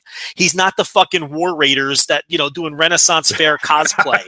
You can't get behind that. It's silly, but something like this, you can get behind it, and that's, and again, yeah, you're right. He wears basketball shorts and a wife beater. I mean, he has terrible gear. He looks like a G-Raver. Yeah, he looks like a game changer wrestling, like deathmatch bro. He looks like a dilapidated Edge. He looks like a dehydrated Edge. And it's like, so he doesn't look great, but he can talk. Does he look like a dehydrated? Where'd you get the dehydrated from? Yeah, you get dehydrated. You shrink if you get dehydrated. You're all fucking skin and bones. He looks like. Who's the fuck? He looks like Christian Bale in The Machinist. He just he fucking impoverished. Yeah, like, oh god. Yeah. Yes. Like he's got Crohn's disease or something like that. You're like, oh yeah, no. I don't know what his deal. He needs to eat a couple cheesesteaks or something. But the point here is he doesn't have a great. Vegan. He should become a vegan with Trent Seven. That'll probably help him. Right? He needs the Trent Seven diet. But it's like, but he can talk like a motherfucker. He gets his character across, and then when he wrestles, he's better than it looks like he's going to be. These displays of power in this match were very impressive. But anyway, he loses to Mastiff here. But I thought this was a good little match for the time that it got. And they worked right to the stipulation, and they did some cool shit with the stairs. I had no problem with this match. Yeah, I really liked it. I think it was exactly kind of the blunder, or the plunder match. Not a blunder match. I mean plunder. I didn't mean blunder. It was great. The plunder match that I wanted. It was like they just went right to this shit. Like it's good that Eddie Dennis looks like an American deathmatch guy, and he kind of wrestles. And this match was like that. These guys just. They fucking, I think they kind of went towards it right away. I mean, it was a lot of kendo stick shots, a lot of kind of the generic sort of WWE weapons matches that you see from sometimes, but I think there was a lot of the fun stuff there. Like you said, Eddie Dennis lifting up Mastiff. Mastiff, I think, does a pretty good job with his size as well. And I think there was just enough of stuff with tables and enough stuff with the weapons that worked, and they didn't overstay their welcome either. It was like a pretty, compact match. It was, I think what we have the match times here. I think it went 10 minutes. Yeah, exactly. That's right. Because sometimes those matches get a little like, okay, I've seen like 10 kendo stick shots. I'm good. But it wasn't that. It was like they did their little plunder stuff. They did the tables. Then they did some big power moves or whatnot. They had a few, fun little stuff there. And then they hit their moves and they got out of there. So, and I think the result was fine too. Eddie Dennis not winning, I have no issue with that. I think he's good as a guy that continues to kind of get wronged or whatever. And I think that works for him. And I think Mastiff is a guy who sometimes I'm hit or miss with Mastiff at the times I've seen him. Sometimes I really do like him and I think he's got potential, and then sometimes he just doesn't quite do it for me. This one, I think he was good in this match. I think he was, Dennis, I think did a good job of selling for him, and overall, I really like this. I thought it was a pretty solid match. I think I went about 3.5 stars with it, which I think is well above what everybody on Grapple or whatnot do. But I don't know. I'm an Eddie Dennis guy, so I can't, I'm a stan, if you will, Joe. As far as Mastiff goes, I think he's doing the best overall work of his life on this show. I have never been a Mastiff fan. I cannot stand the comedy stuff he does on the indies with Ligero and all of that shit. I think it's cringe. It was instant fast forward anytime he'd come up on a Progress show or any other show that I was watching. Never liked the guy. He's the fake king of banter. I'm the real king of banter. But his work on this show, even though, he's wearing like the Vader gear, it's like, I think this is his best. I've enjoyed him more on this show, on this brand, than I ever have in my life. So I agree with you. I don't mind that he won. I think they're doing a good job with him, and he won it definitively. He won it with his finisher through a fucking table in the corner. Yeah, and I thought that was a cool spot too. Going through the table too, I think was a cool spot given cannonball through the table that these guys have had. So cannonball through the table, and then he just fucking pins him. And they could have easily have just redone the Eddie Dennis Mark Andrews feud in this brand, but I think they wisely sent Dennis in another direction with someone else instead of just redoing that, because I always think about the total cringe that was Raven versus Stevie Richards in WCW, where they blew through 2 years of storylines in like 3 weeks. Remember that? Yes. Like what took 2 years to do in ECW, WCW blew through it in like 2 or 3 weeks and just fucking did a horrible job at it. It's like, leave what happened with Dennis and Andrews and other places alone and have them feud with someone else. And that's exactly what they did here. So, because you, Rich, would really, really, really dig the Eddie Dennis, Mark Andrews feud in Progress. There was just a lot of stuff that I know would really connect with you. And do you recall the chapters when those are, Here's what we're going to do. The next time we recommend Joe and Rich recommend matches to each other, I'm giving you the Eddie Dennis, Mark Andrews match from Hello Wembley. Okay. Now, I'm giving that match to you for reasons outside of the fact that I think you're going to like the feud, because everyone who has seen the matches now knows exactly why I'm recommending it to you, because I'm not going to give it away. But when I give you that match, because on that show, Progress did they did pre-match like VTR New Japan style videos to give you the background on the matches. Watch that. You will fucking love it. The evolution of that feud and how everything went down. And then the match itself happens, and, we'll just leave it at that. But yeah, you would really dig the feud that they had, even if the conclusion was a bit unfortunate for reasons that I'm not going to get into, as to not spoil it for you. All right. Apparently, chapter 55 is when it begins as well. So I don't know what Hello Wembley. I think that's like many. I'm not going to go through 20 chapters. Yeah, I'm not going through 20 chapters. No, you can just watch the recap video. If that kind of gets you through it, then that's good. So. It does. No, the recap video is more than enough. To get you through. It does a great job taking you step by step of everything that happened and whatnot. But yeah. So anyway, that was Mastiff and Eddie Dennis. As we move along to Toni Storm and Rhea Ripley. I know you want to talk about Rhea Ripley because you put out a tweet that pissed off a lot of people, so I'll let you. I don't know why. I don't know. You can defend that and talk about it. I'm just going to give you my brief thoughts and then get out of your way. Yeah, all right. I thought this match was a major letdown. I thought it was a nothing match. Probably my least favorite match on I don't know, Balor Devlin. One of those two are my least favorite matches on the show. I think it underwhelmed.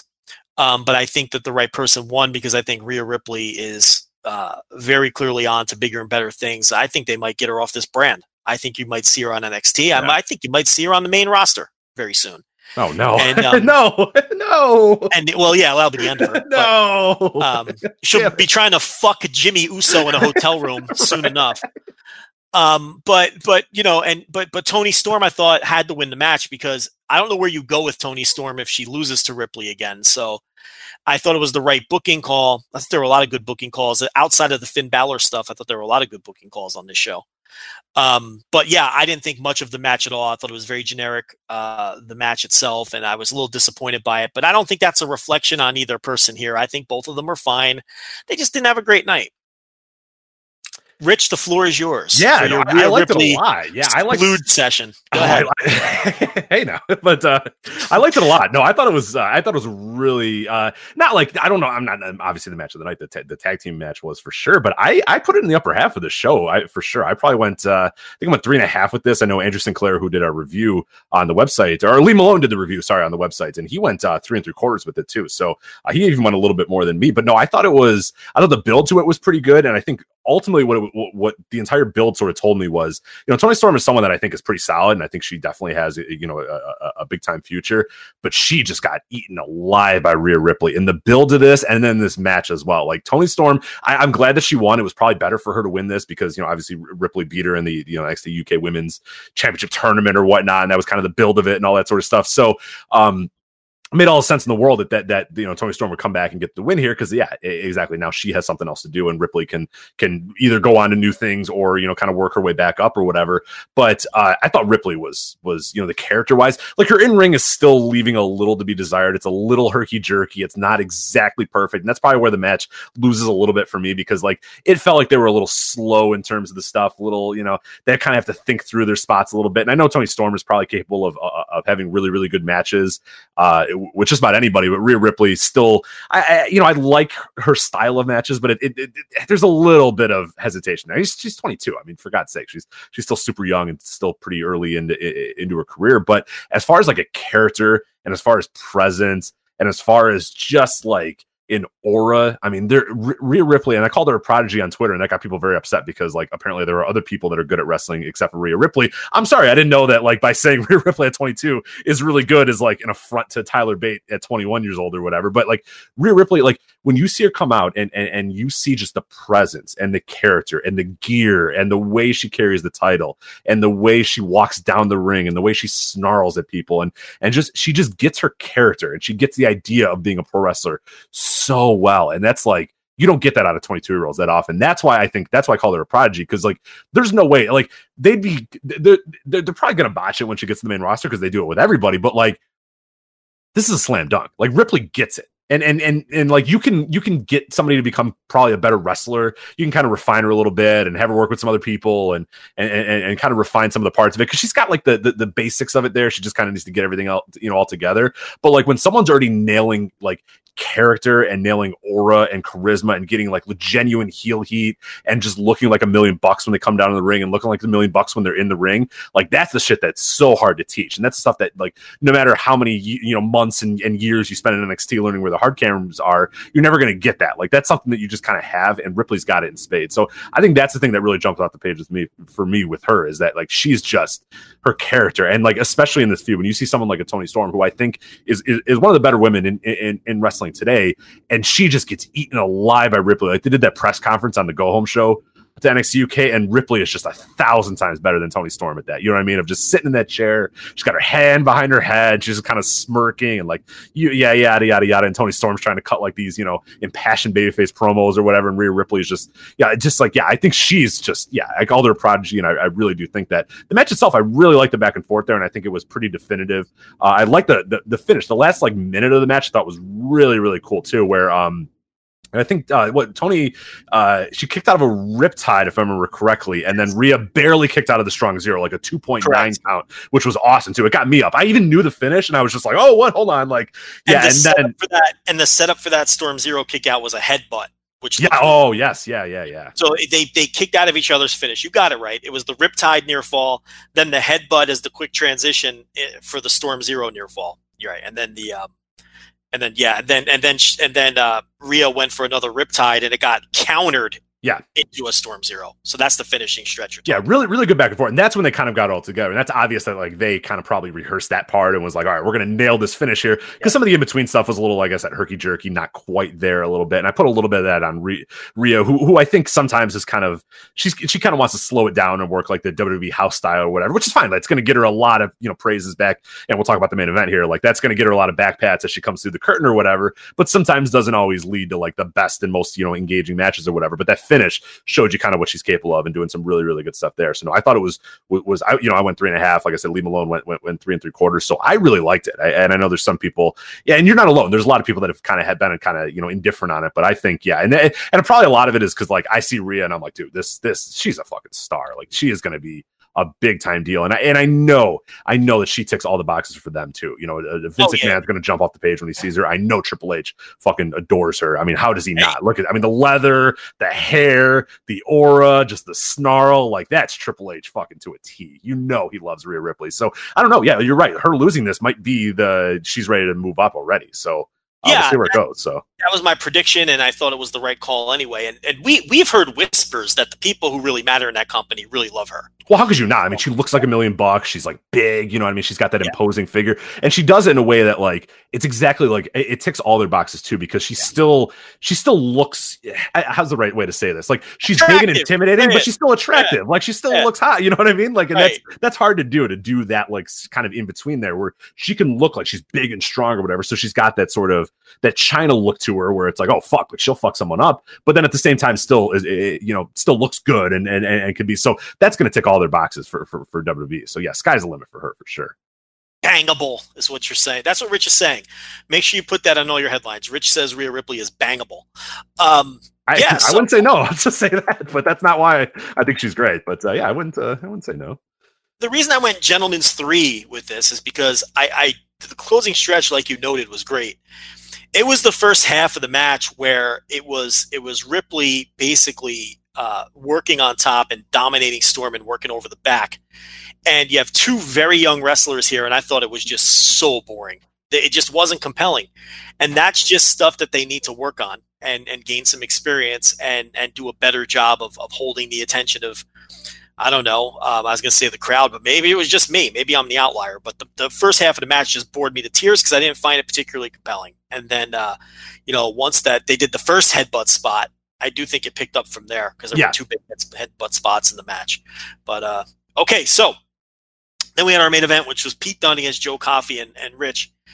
I've been thinking about this, and I legitimately have never seen a match in my life with more varying opinions on the quality of the match. Like, okay, so I've seen people give this a straight up dud, and I've seen the highest rating I've seen for it is 4 3/4, meaning match of the year territory, and all points in between. A lot of 3s. Our reviewer Lee Malone gave it 1 star. I've seen a lot of people around like where I have it, like right around 3 3/4 or 4. So match of the year, dud, all points in between. I cannot think of another match historically that had such wide variance of opinion, where across the spectrum you can find someone who thought just about anything about it. Now, we've seen over the past few years, Rich, you'll see the random person say, Okada Tanahashi, that was a dud. But they're just some goofball who either stopped liking wrestling in 1985 and just don't like anything modern, or there's someone who's just trying to fade New Japan fans and troll. That doesn't count. I'm talking about genuine, honest opinions from people who are being honest and who have their shit. Like Lee Malone's a good reviewer. Yeah. Okay? He hated the fucking match, and I believe him. I don't think there's an agenda there with Lee Malone. He just saw a match and he fucking hated it. Not to spoil it, but you're about to see, I think, a very different of opinion here in a sec. But yeah, go ahead. Which is perfect, because that's how this match... It just has a legitimate variance of opinion, all coming from a good place and not from a place of agendas or someone who is parachuting in to watch a hyped match just ready to hate on it. None of that shit that you see sometimes. This is legitimately a fucking cornucopia of opinion on this match. And I think, here's the other thing, and I think all of those opinions are valid, because I totally get where people who hated this fucking match are coming from. I get where people are coming from who thought it was like a match that could have been good but ended up being average. And I get where people are coming from who loved it. So I liked the match. I think I went 4 flat because while it had obvious flaws, okay, but I thought there was enough great stuff in this match to overcome the flaws to where I still thought it was a very good match. We'll get into the deep mechanics of it, but Rich, what did you think of the match? You're the one on the opposite end. Yeah, I thought it was boring as fuck. I hated it. I mean, the finish was fine, but I thought it was boring as shit. And Joe, the NXT UK universe was with me too. They were not making a goddamn noise at all during the beginning of this hold match. On a second. The crowd loved this match. No, they didn't. The first 20 this is awesome. When? At the last 10 minutes they were. The first 25 minutes they didn't give a fuck. And I can't disagree more. I thought the finish is where it sucked. And the rest of the match is where it was I don't know. We watched a different show. On opposite I don't know, man. I thought it was boring as fuck. The finish fell apart. I thought that the dopey spot where they screwed it up the first time and then tried to do it again, and then the finish was awkward. I thought the closing stretch was what killed the match, if anything. You liked the end. I thought the buildup was pretty damn good. They held my attention. I thought it was really strong, the work going through, and I love the face-off spot towards the end where they just snarled at each other and then went in like fucking Fry and Takayama. Yes. That's the part that I really liked. That part I liked a lot. And then, but I unfortunately really came 25 minutes into the match, but yeah. But I mean, it was too long. It was definitely too long, and they blew some spots even outside of the one everyone's talking about where they fell off the turnbuckle, which oddly I thought that them falling off the turnbuckle worked in the context of the match because they were both doing the exhausted gimmick by that point. The problem is they went up again. Okay, they should have. Don't ever do that. Yeah, any pro wrestlers listening to this, never go back to it. Come up with something different. Like, it's the worst thing in the world is going back to the spot that you fucked up. Just it's done. It's never gonna. The toothpaste is never going back. Just go on to something different. Move on. Because I'm watching this and I'm thinking, okay, they fucked up, but you know what? It works because the whole idea of the match at this point is they're on fumes. So I can buy into the fact that they fell off. And then when they went back up again and repeated it and did what they were intending to do, which was fall off. I mean, that's the other thing, Rich. They repeated the spot to do it over again, even though the outcome was the same. Why are you doing it again? Yeah. You got the intended result the first time. It just happened in an awkward manner. But anyway, that wasn't there was earlier in the match, they were outside the ring and they were totally on different pages and they fucked up a sequence on the outside of the ring. So there were a bunch. Coffee is way out of his class. I mean, I'm not putting anything of this on Pete Dunne because Pete Dunne, I've seen him have hundreds of great matches. I'm putting this on Coffee. I think Coffee was way out of his element here. It's benefit of the doubt because he's great. And it's almost like you're saying, look, I got 2 wrestlers and I know that one is great and the other one I have massive questions about. How can I blame the one that I know is great? Can't. I can't say that Pete. I mean, it could have been better possible that Pete Dunne fucked everything up and screwed it all up, but he gets benefit of the doubt is the great thing here. So that's why I think I just think Coffee too, in terms of a presence, in terms of just everything. It's just like he looked like a guy that was just way out of his element here. It just seemed like he was just not on the same level. And I feel like the crowd didn't buy in at any point to him actually knocking off Pete Dunne. Like, they just never, I think, bought in that he could be the guy that could do this. Yeah. See, to me, it's just a really weird match in that there was a lot of things I didn't like about it. But then when it was over, I was like, I kind of liked it. Even though I didn't think it was perfect and it was very rough around the edges, and there was enough stuff about it that I really liked. And, the finish, getting there was awkward, but the finger break spot, which was a big part of the build as the finish, so there were things I liked. But I'm not going to go crazy on you or anybody else who thought it sucked because I totally see where you're coming from. So yeah, a very weird match. Yeah, and the thing is with it is, as I'm watching, and this probably hurts it too, is that I know that, like, there's one guy back there with a headset that thought it was the greatest fucking thing he's ever seen. You know what I mean? Like, I know that Triple H was eating this fucking up, and this is exactly the type of match that they want those guys to have, and the exact match that Joe Coffey was trying to work. And I'm positive that Joe Coffey walked through that curtain and Triple H gave him the biggest back pat and the biggest handshake ever, because that's exactly, it felt like a 2004 Triple H match, which if you like that sort of stuff, if you like kind of the long drawn out WWE style main events, you might like it. But that's a big reason why I didn't like it too, because I knew exactly exactly, the template was almost to a T exactly what I knew that one guy back there, whoever was aging it, was like, yeah, this will be perfect. And I don't want to see Pete Dunne in those atmospheres. Like I think Pete Dunne is so much better at doing matches that have a little bit, more juice to them, a little bit more back and forth. And I just thought Coffey was kind of outclassed, and I feel like the NXT UK universe didn't quite buy into it either. So it didn't work for me. But hey, what happened immediately after the match was fucking awesome. So that's all that matters. Yeah, I mean, Coffey was the wrong guy for the spot. I think we can all agree. I thought everyone kind of scratched their heads at the tapings, where it's like, Joe Coffey's getting the big push here. Okay. And yeah, I do think he was a little outclassed, and I think he's taking a bit too hard of a beating from some people. I don't think he's like the worst wrestler on earth. Oh no, it was a perfectly competent main event match.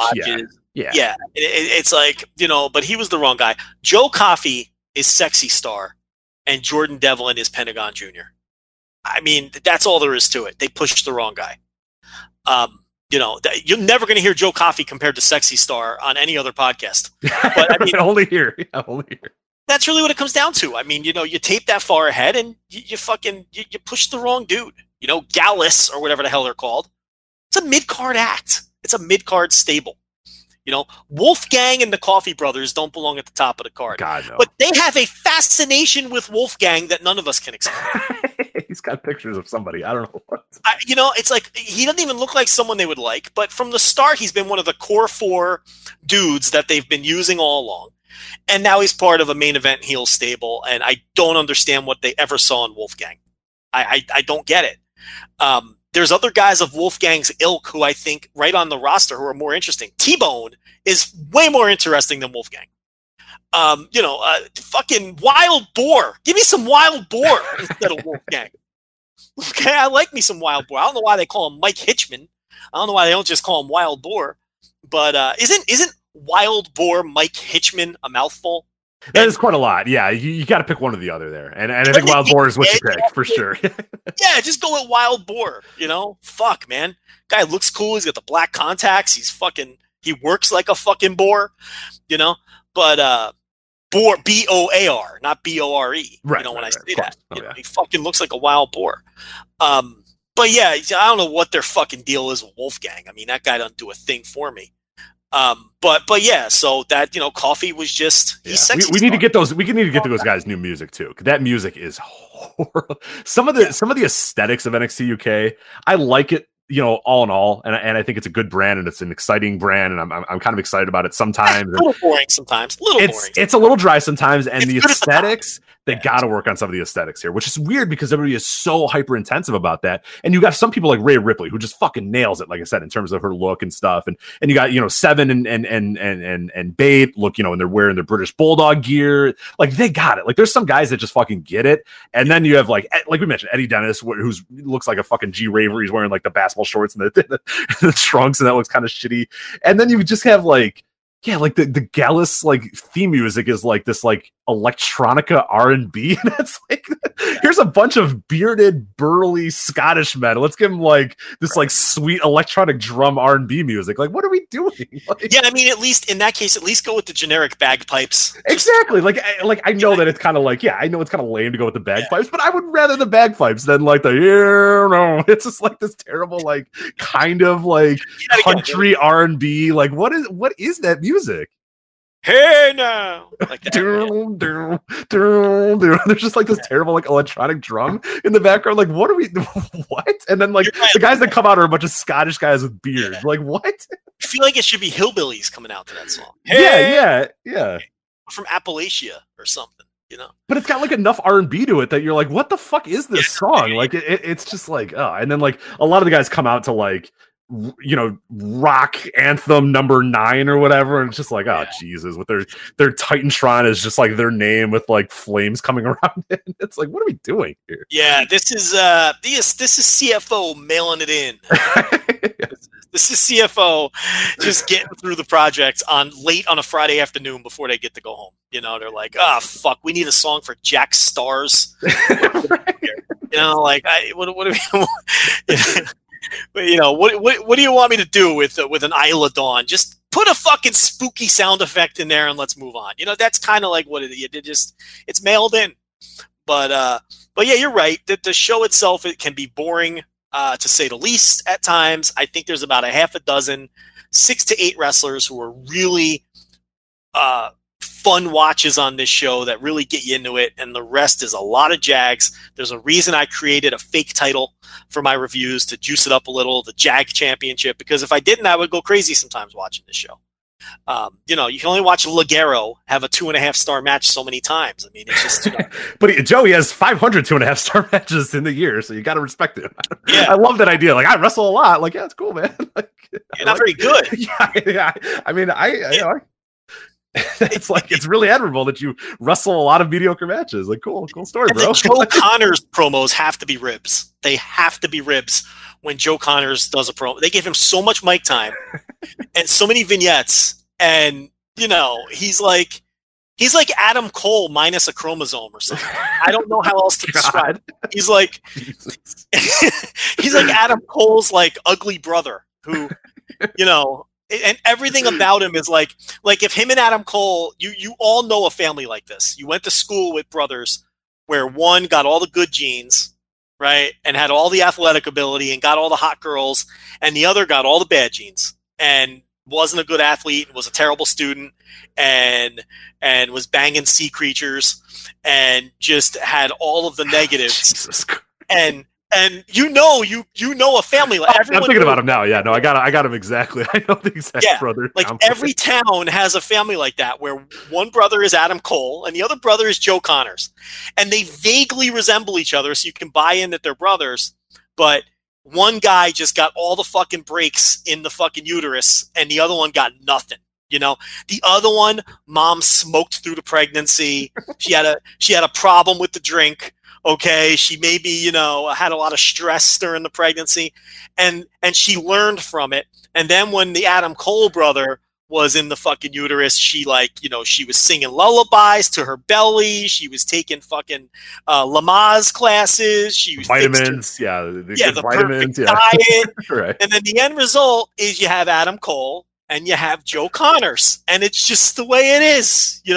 It's like, it's unfortunate for Joe Connors. But he's like, I can't even call him a dollar store Adam Cole. He's like, I don't know. He's the free version of Adam Cole. You don't even have to pay $1 for Joe Connors. He's just there, and they're asking you to take him. He's like when AOL would send you 40 free hours. That's what he is. He's a 40 free hour internet disc is what Joe Connors really is. And, Adam Cole is the old T1 connection. That's the difference here. Mm-hmm. So I can't come up with any more of these now. That's pretty good. I think you've exhausted it. But no, that's the thing about it. And that's the reason I kind of almost, I think, like NXT UK is that, like, the opening matches are just kind of like your Amir Jordans and your who's the other guy I'm trying to think of, like your Kenny Williams. Kenny, that's exactly Kenny was. I love how you knew exactly what I was talking about. Kenny Williams is exactly what I was talking about. How about Turbo, aka Kenta? How about Turbo when he makes an appearance? But But you can kind of shut your brain off while those guys are on. You can kind of do other things. You can vacuum, you can fold laundry or whatever. But then like a half hour in or whatever. All right, cool. Like it's now this guy. Like here are the main eventers, and because the talent roster on the top is incredible. Like you have your Duns and your Bates and your Sevens and your Walters and now with Walter and your Zach Gibsons and even your Devlins and your Mark Andrews so you have all the guys there. Even a Flash Morgan Webster, who I don't love, like he's a pretty solid all around guy. You just kind of have to get through some of the jobber stuff, but I like that. You know what I mean? Like there's a clear hierarchy there of like, here are the stars, and here's Amir Jordan, Kenny Williams, and Mike Hitchman or whatever. So, mean, the TV this week was a perfect example because you had Fabian Achner and Marcel Bartel against Mark Andrews and Flash Morgan Webster, and it was an awesome main event. And they're pushing Achner and Bartel now, and then but you had to sit through Isla Dawn versus Ginny. And you had to sit through, Ligero versus Saxton Huxley, which is another guy. He's the fucking the man cat? What was he? It wasn't Battle Cat. That's too cool of a name. Battle Cat, Bear Cat, Man Cat. I forget what it was, but yeah, it wasn't good. Whatever it was stupid. Before he grew out the hair, like now he has hair and a beard, but he's still a jag. I don't care how much hair that man has, but he used to be bald, right? Wasn't he the Battle Cat? What the fuck was he called? Battle Cat's too cool of a name. There's no way it was Battle Cat. It wasn't Battle Cat. It wasn't Man Cat. It was fucking Cat Willie. What the fuck was his name? Saxton Huxley in the first UK tournament. Remember? Yeah, what was it? All right, I'm going to find out because people are screaming We got to find the Saxton Huxley. Muscle Cat. Muscle Cat was sweet. No, Muscle Cat. That's a great name. I don't know what you're talking. Muscle Cat was a great name. Muscle Cat. He did not have that many muscles, though. I mean, he's in good shape, cat. But he was in good shape. But I don't know if he's a Muscle Cat. Like Brian Cage should be called Muscle Cat. Like, not Saxton Huxley or whatever. Yeah. Yeah, so you got to sit through Saxton Huxley Ligero and sit through the Muscle Cat, but then you get to a great main event. So yeah, and I guess we got to talk about Walter. He comes out to his usual music. He's got the same gear and the same fucking trench coat, and everyone knows who he is. What a fucking deal that guy made! Like, hi, I'm coming in. I get to do my schedule exactly the way I want it, and I get to keep everything about myself. I'm like, yeah, sure, go ahead. Like, just don't go to All Elite. We don't care. Like, you know what I liked about that guy got. You know what I liked about his face-off with Dunn? At one point, they both slapped the L1 button and did their Fire Pro taunts. Yeah, right. At the same time. Did you notice that? I did, yeah. Like Walter did the thing where he puffs out his chest and Dunn did his fucking little taunt. You know, it's like, you know. But, you know, it's like, look, Walter and Dunn, they're probably going to have awesome fucking matches and all that. Rich, I felt a tinge of uncomfortableness and sadness when Walter came out. For the first time, after all of these signings and WWE collecting all of this talent, I think it made me a little sick finally. And I've had enough. And I'm just not totally okay with them just signing everyone and storing them away in mothballs. And I know it's going to be a little different with Walter, but man, you know, it's just, and I know we've got a lead around the corner that's shaking this up and helping to change things, but enough's enough, man. It's like, you know, it's good for all these guys, and I hope they all become millionaires. And it's nothing about that. It's just, I don't know. I felt a little weird about this one. Like, I wasn't all the way in with seeing him in a WWE ring. This guy at this time, but I get why everyone else might be super excited about it. I don't know. Where are you?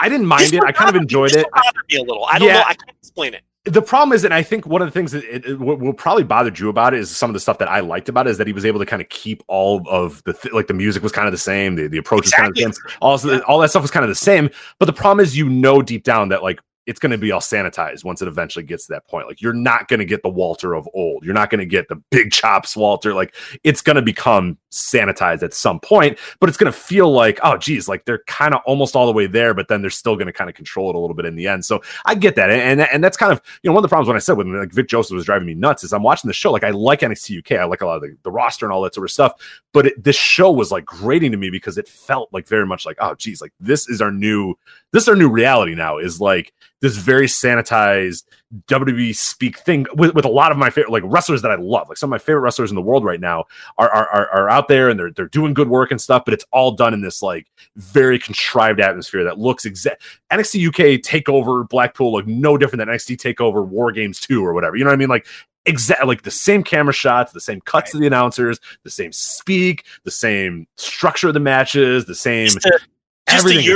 Just a European building with prettier architecture. Right, exactly. Like, everything is the same. And you realize, like, as you're watching this, like, I can ultimately like it, but then realize, oh my God, like, we're going to get this in Japan, and we're going to get this in Mexico, and we're going to get whatever they eventually do, and whatever other tentacles NXT UK has, or NXT has, you're like, oh geez, like, it's going to become, because it's NXT UK, they've kind of lost, even though I like the show, even though I enjoy it, they've lost all that was unique about that. Like, the crowd even chants a little bit, but it's like not even the same. Like, I think they did a good job earlier in the show, and then they kind of wore out a little bit, but that it's still not the same. And the match types were very much, like I said, that Joe Coffey Pete Dunne main event didn't work for me because that wasn't a main event that you'd see on any big time UK show. That was a Triple H backstage agent. You know what I mean? Like, that's a match that he's going to walk through the curtain and they're going to say, yeah, that's how we do it here, pal, or what. Like, they love that sort of style. And it's like, oh geez, like, that's kind of this new reality now, is that this is what we're going to get. Like, some of your favorite wrestlers are going to do it, and they might still be able to spread their wings and have, good matches and do some sort of stuff, but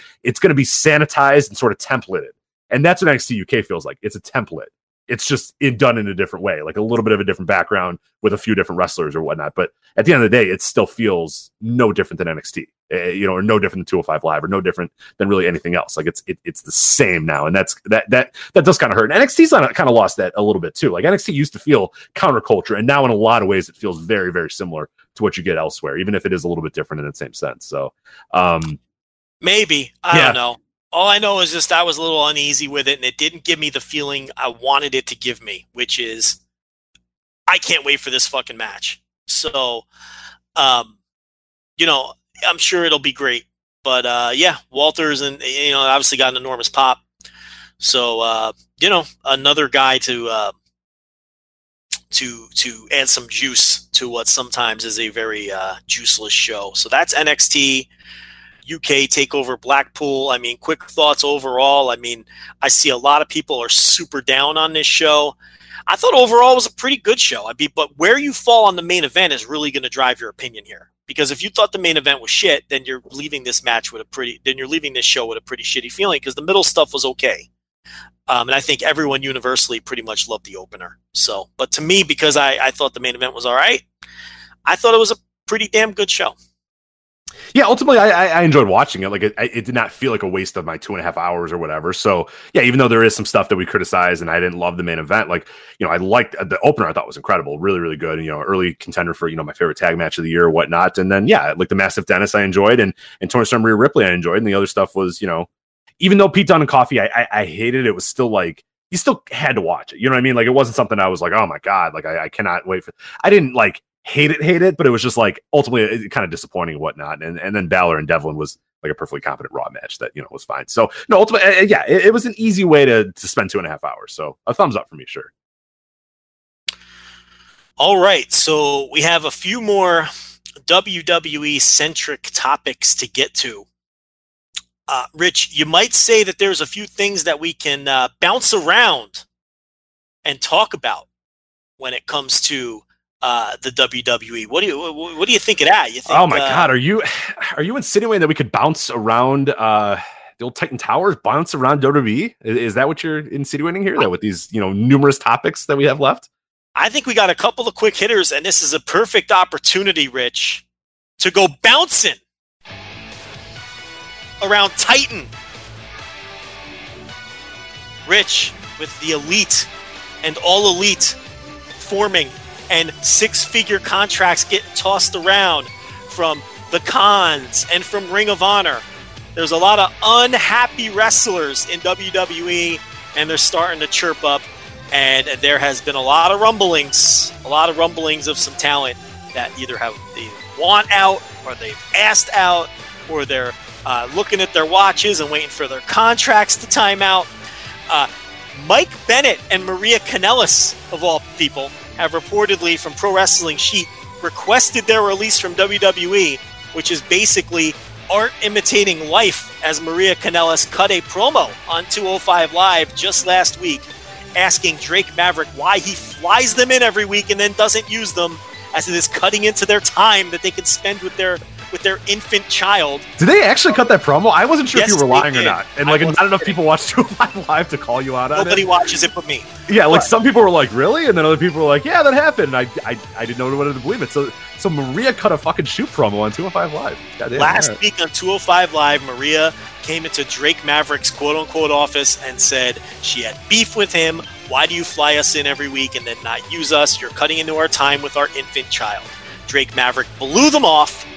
And he said, and I quote, "I guess I'm going to have to take matters into my own hands." And they walked off. I thought they were setting up some dopey angle. It turns out she went right to Triple H and asked to be cut.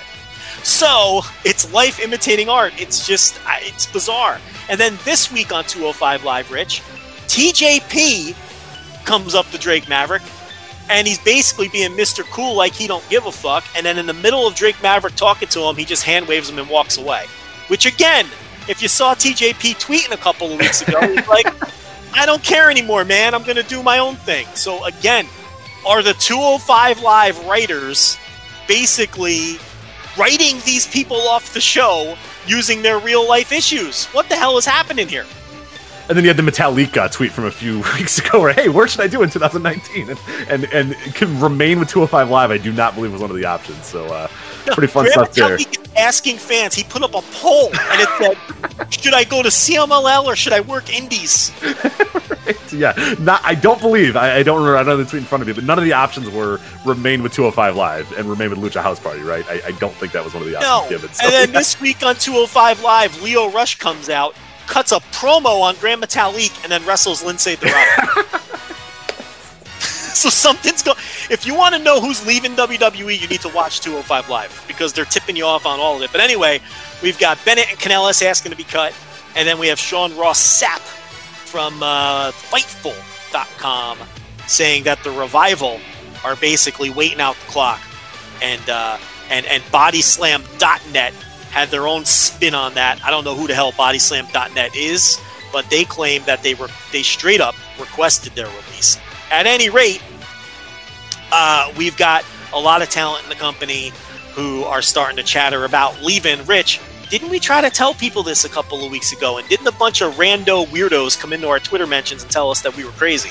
Am I imagining all of that? Or no, it definitely happened. But we're right again. We're right again. I don't know if you've been following. I know you usually will follow Maria Kanellis Bennett's Twitter account, but she did one of our favorite things in the world where she responds to rumors, but actually doesn't really refute the rumors. Like, they don't listen to. We talked about Pete Dunne, who was like, "Hey, don't listen to what you're hearing on the internet. Like, it's all, don't listen to what you hear." And then you never refute the rumor, and then all the rumors are true.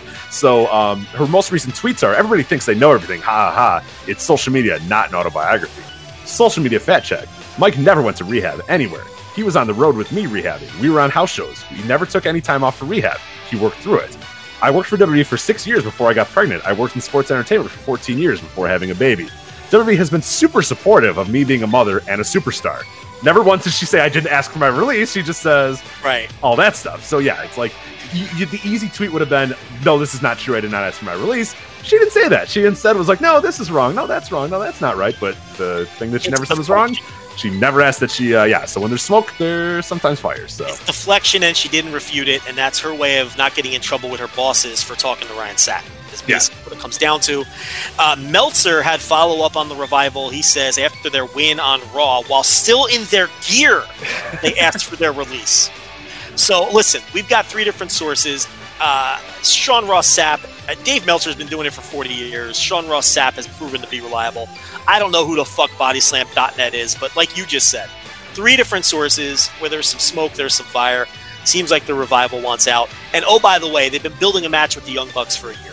None of that shit is ever an accident. So, lots of unhappy talent, Rich, just as we predicted. A lot of it. Listen, all these guys, the Revival, Mike Bennett, Maria Kanellis, TJP, Grand Metalik. What is the common theme? Undercard people who are frustrated with their usage and probably not making as much money as they were hoping to make. And this fits the description of everyone who's eventually going to run out their clock and try to get the hell out of this company. Their overbloated roster is it just, there's not enough room to push everyone, and all of these people have upside to some degree. I'm not a big Mike Bennett fan, but he's a guy who could serve a purpose. And all of the others obviously are very talented in-ring wrestlers at minimum. Rich, if the Revival walked into Elite a year from now, you got to stop with this Elite thing. I know it's like your thing that's your fetch, man. You got to call it all Elite. You keep calling it too wordy. I'm not saying no. All You can't. This Elite thing is you're gonna go down in flames with it. But I appreciate your willingness to go with it. But it is definitely it is Lanza's fetch for sure. Yeah. Go on. I'm not comfortable. It comes off the tongue weird. Listen. Go ahead. Sorry, I did not want to interrupt you there. But every time I hear you say Elite, I'm like, oh, Joe, just say all Elite. If Revival walks into AEW, there it is. No, that's weird too. We don't like the AEW. I'll let you go with Elite or all Elite. Son of a bitch, can I make my point? Go ahead. Something else. Too so worried about what I'm calling this place. Sorry. If Revival walks in to All Elite Wrestling, Rich, that's a main event feud with the Bucks. And the thing that I think a lot of people don't understand is, you hear a lot of this. These are all jobbers. Who cares if they leave? Well, they're only jobbers because they've been treated as such. I mean, that's a self-fulfilled prophecy from the company that they're currently in. TJP looked like a megastar when he won the Cruiserweight Classic. The Revival looked like superstars when they were in NXT. So these are all self-fulfilled prophecies by the company they're in. That doesn't mean that these guys are Grand Metalik. Okay, whenever he's been given an opportunity, he's gotten rave reviews everywhere. Yeah, Chad Gable was one of like the best wrestlers in the world for an entire year, and just like now he's obviously what Chad Gable is right now. I mean, yeah, it's all in the eye of the beholder. It's all in how you're used and which example right there. We go to All Elite. Max and Jeremy Buck were not exactly lighting the world on fire in Impact, and now they're one of the biggest power broking. It's all about where you're at and what your atmosphere is. And I'm not a huge Revival guy, but I believe full well that if they went to All Elite, that'd be a big deal. It'd be a huge deal. It would be a main event program with the Bucks because they've been building it for so long, and that would be at the top of the cards without question, no matter how they're treated in WWE. And the other thing I wanted to bring up when you're bringing up some of those names there, none of those guys are probably even if they're not superstars, even if you're Mike Bennett's or whatever, who I'm not a big fan of, or you're Metaliks, or who I think is incredible, but maybe not a star. And TJ Perkins, maybe not a star. But the problem is, and the big criticism that I think a lot of people have with the elite, the All Elite, geez, I almost did it right there. That roster is that okay, you got Cody and you got the Bucks and you got Jericho. Okay, who are your undercard guys? Who are your ditch diggers? Who are the guys that are kind of building the rest of the shows around? Well, those are all guys that fit into that perfectly. Guys that know full well. TJP doesn't think he's going to walk in All Elite and be doing main events with Chris Jericho, but he looks at it and goes, hey, look, I have a good spot to be one of the top guys of their mid card or one of the top guys of their upper mid card or whatever. And that's now what we're seeing is these guys who realize, maybe they're not, and people immediately think, oh, if you're going to leave, you think that you should be a star. I don't think that those guys think that. I think, in one breath, I do think that every wrestler thinks that they should be the main eventing WrestleMania every single year or whatever. That's why you're in the game for it. Every NBA player thinks they can be the MVP. Every baseball player thinks they'll win a World Series or whatever. That it is what it is. That if you're a competitive athlete, that's what you do. But I think these guys realize and look at the landscape and look at, hey, look, you're signing the Jungle Boy and these these guys here. MLW is signing the Almighty Sheik. You need guys like us. You need TJP. It could be a big deal for you to round out your cards. A Grand Metalik could be a big deal for you to round out your cards. Even a Mike Bennett. I don't love Mike Bennett, but I think he would fit perfectly into what All Elite wants. I don't really want to see it. I'm not a fan of his at all, but he's a great fit for them. They need guys like that. They got their Codys. They got their Bucks. They have Jericho now. They got stars. They have Hangman Page. They have their Janellas and your MJFs or whatever. But you got to round out the card, and especially if they're looking for good wrestlers, and they know that good wrestlers are currency for All Elite and for Ring of Honor and those sort of things too. So yeah, that's what you're seeing here. These guys aren't leaving because they think that they're going to be stars, and people don't think, oh my God, Grand Metalik's going to main events, Double or Nothing or whatever. But you need guys on those other rosters, and if they feel like they'll be more fulfilled over there and in with another company, and there's a good chance they'll be more fulfilled, and there's a good chance they're going to make a lot more money. Because the bidding war, and because they're open, they're open for debate now. MLW could go after them, Ring of Honor could go after them.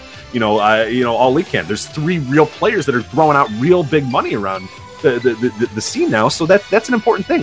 Don't lose sight of that. Don't lose sight of the fact that just getting in a bidding war with those 3 is worth, maybe letting go of your 205 Live salary or whatever. Just people can't see the forest from the trees. It's the same old shit. That's the other factor. There's bidding wars going on right now, as opposed to being a 205 Live talent that works 4 matches a month. And you don't make house show money, and you don't make pay-per-view residuals and everything else that we've always been talking about. You don't get in the video game, whatever the case may be. You see that this is and in the case of the Revival, they're fucking wrestling nerds. They watch Midnight Express tapes in their free time. They want to wrestle, and they want to do things that are meaningful and make some money. And to them, that's part of their motivation too. They don't. And people buy into their, and that's the thing too. They kind of give into the idea that we hate indie wrestling. We only watch 80s WWE tag team wrestling. Bullshit. They have their finger on the pulse. They're playing their characters perfectly. Another reminder, Joe. Pro wrestlers are usually playing characters that are not the real human beings. So it's usually at work, and they're usually lying to you. So there's a good chance. We know that these dudes are probably in constant discussions with the Young Bucks. Oh yeah. Whether they were going to work together at any point, they're friends, they're buddies. Even though they act like they're the big old the last bastions of good old wrestling or whatever, these dudes are come on. It's the perfect team to play off of the Bucks. Exactly. Right. They know that they're the heels of that era. Yeah. And that storyline's written already, and eventually it's going to happen. So bouncing off of that, we've got topic number 2 here, which is of similar ilk. Also reported by Dave Meltzer in The Observer, who, remember, he was going to take a week or two off? Yeah, that never happened. He just keeps writing fucking newsletters on how the man does it. 60 years old with the energy of a fucking, I don't know. It's just amazing. His poor family, man. I always think about that of like, man, the wife of Dave Meltzer is just kind of like, he gets off a plane to Japan and then records like an hour-and-a-half podcast with Alvarez and then writes The Observer and then watches like UFC Fight Pass fights. Like, what are you doing? Like, that poor woman. Yeah. So we have Meltzer writing this in The Observer concerning WWE's response to the bidding wars going on. And I quote, after the Bandito situation, a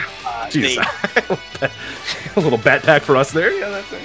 Yeah, which everyone told us was not an actual bidding war, and they could have had him if they wanted him, but they lost out to Bandito. So anyway, after the Bandito situation, WWE has made it clear, at least for certain people, that they will beat anyone's offer for talent, although they did not do so in the case of Chris Jericho. End quote. So they lost at least 2 bidding wars, even though everybody told us that and laughed that off and said that these aren't real bidding wars. But anyway, quote, WWE has told people if you can show on paper an offer from another company, they'll beat it and even double it on the spot, provided you sign immediately. End quote. Rich, that's a good deal. That's a hell of a deal. I like that deal a lot, man. Jeez. What do you make of WWE telling people if you have an on-paper offer, we'll not only match it, but if you sign it on the spot, we'll double it? Man, I'm learning how to use Photoshop and making a fake contract. I don't know. Yeah, that's a double on the spot, man. If that is true, good God. I mean, that's a big deal, man. Like, think about that, because there's a lot of these guys that are going to get floated deals. Like, we know, like, a guy like an AJ Styles is a guy who, oh my God, he's played it so perfect. That guy is going to be a millionaire.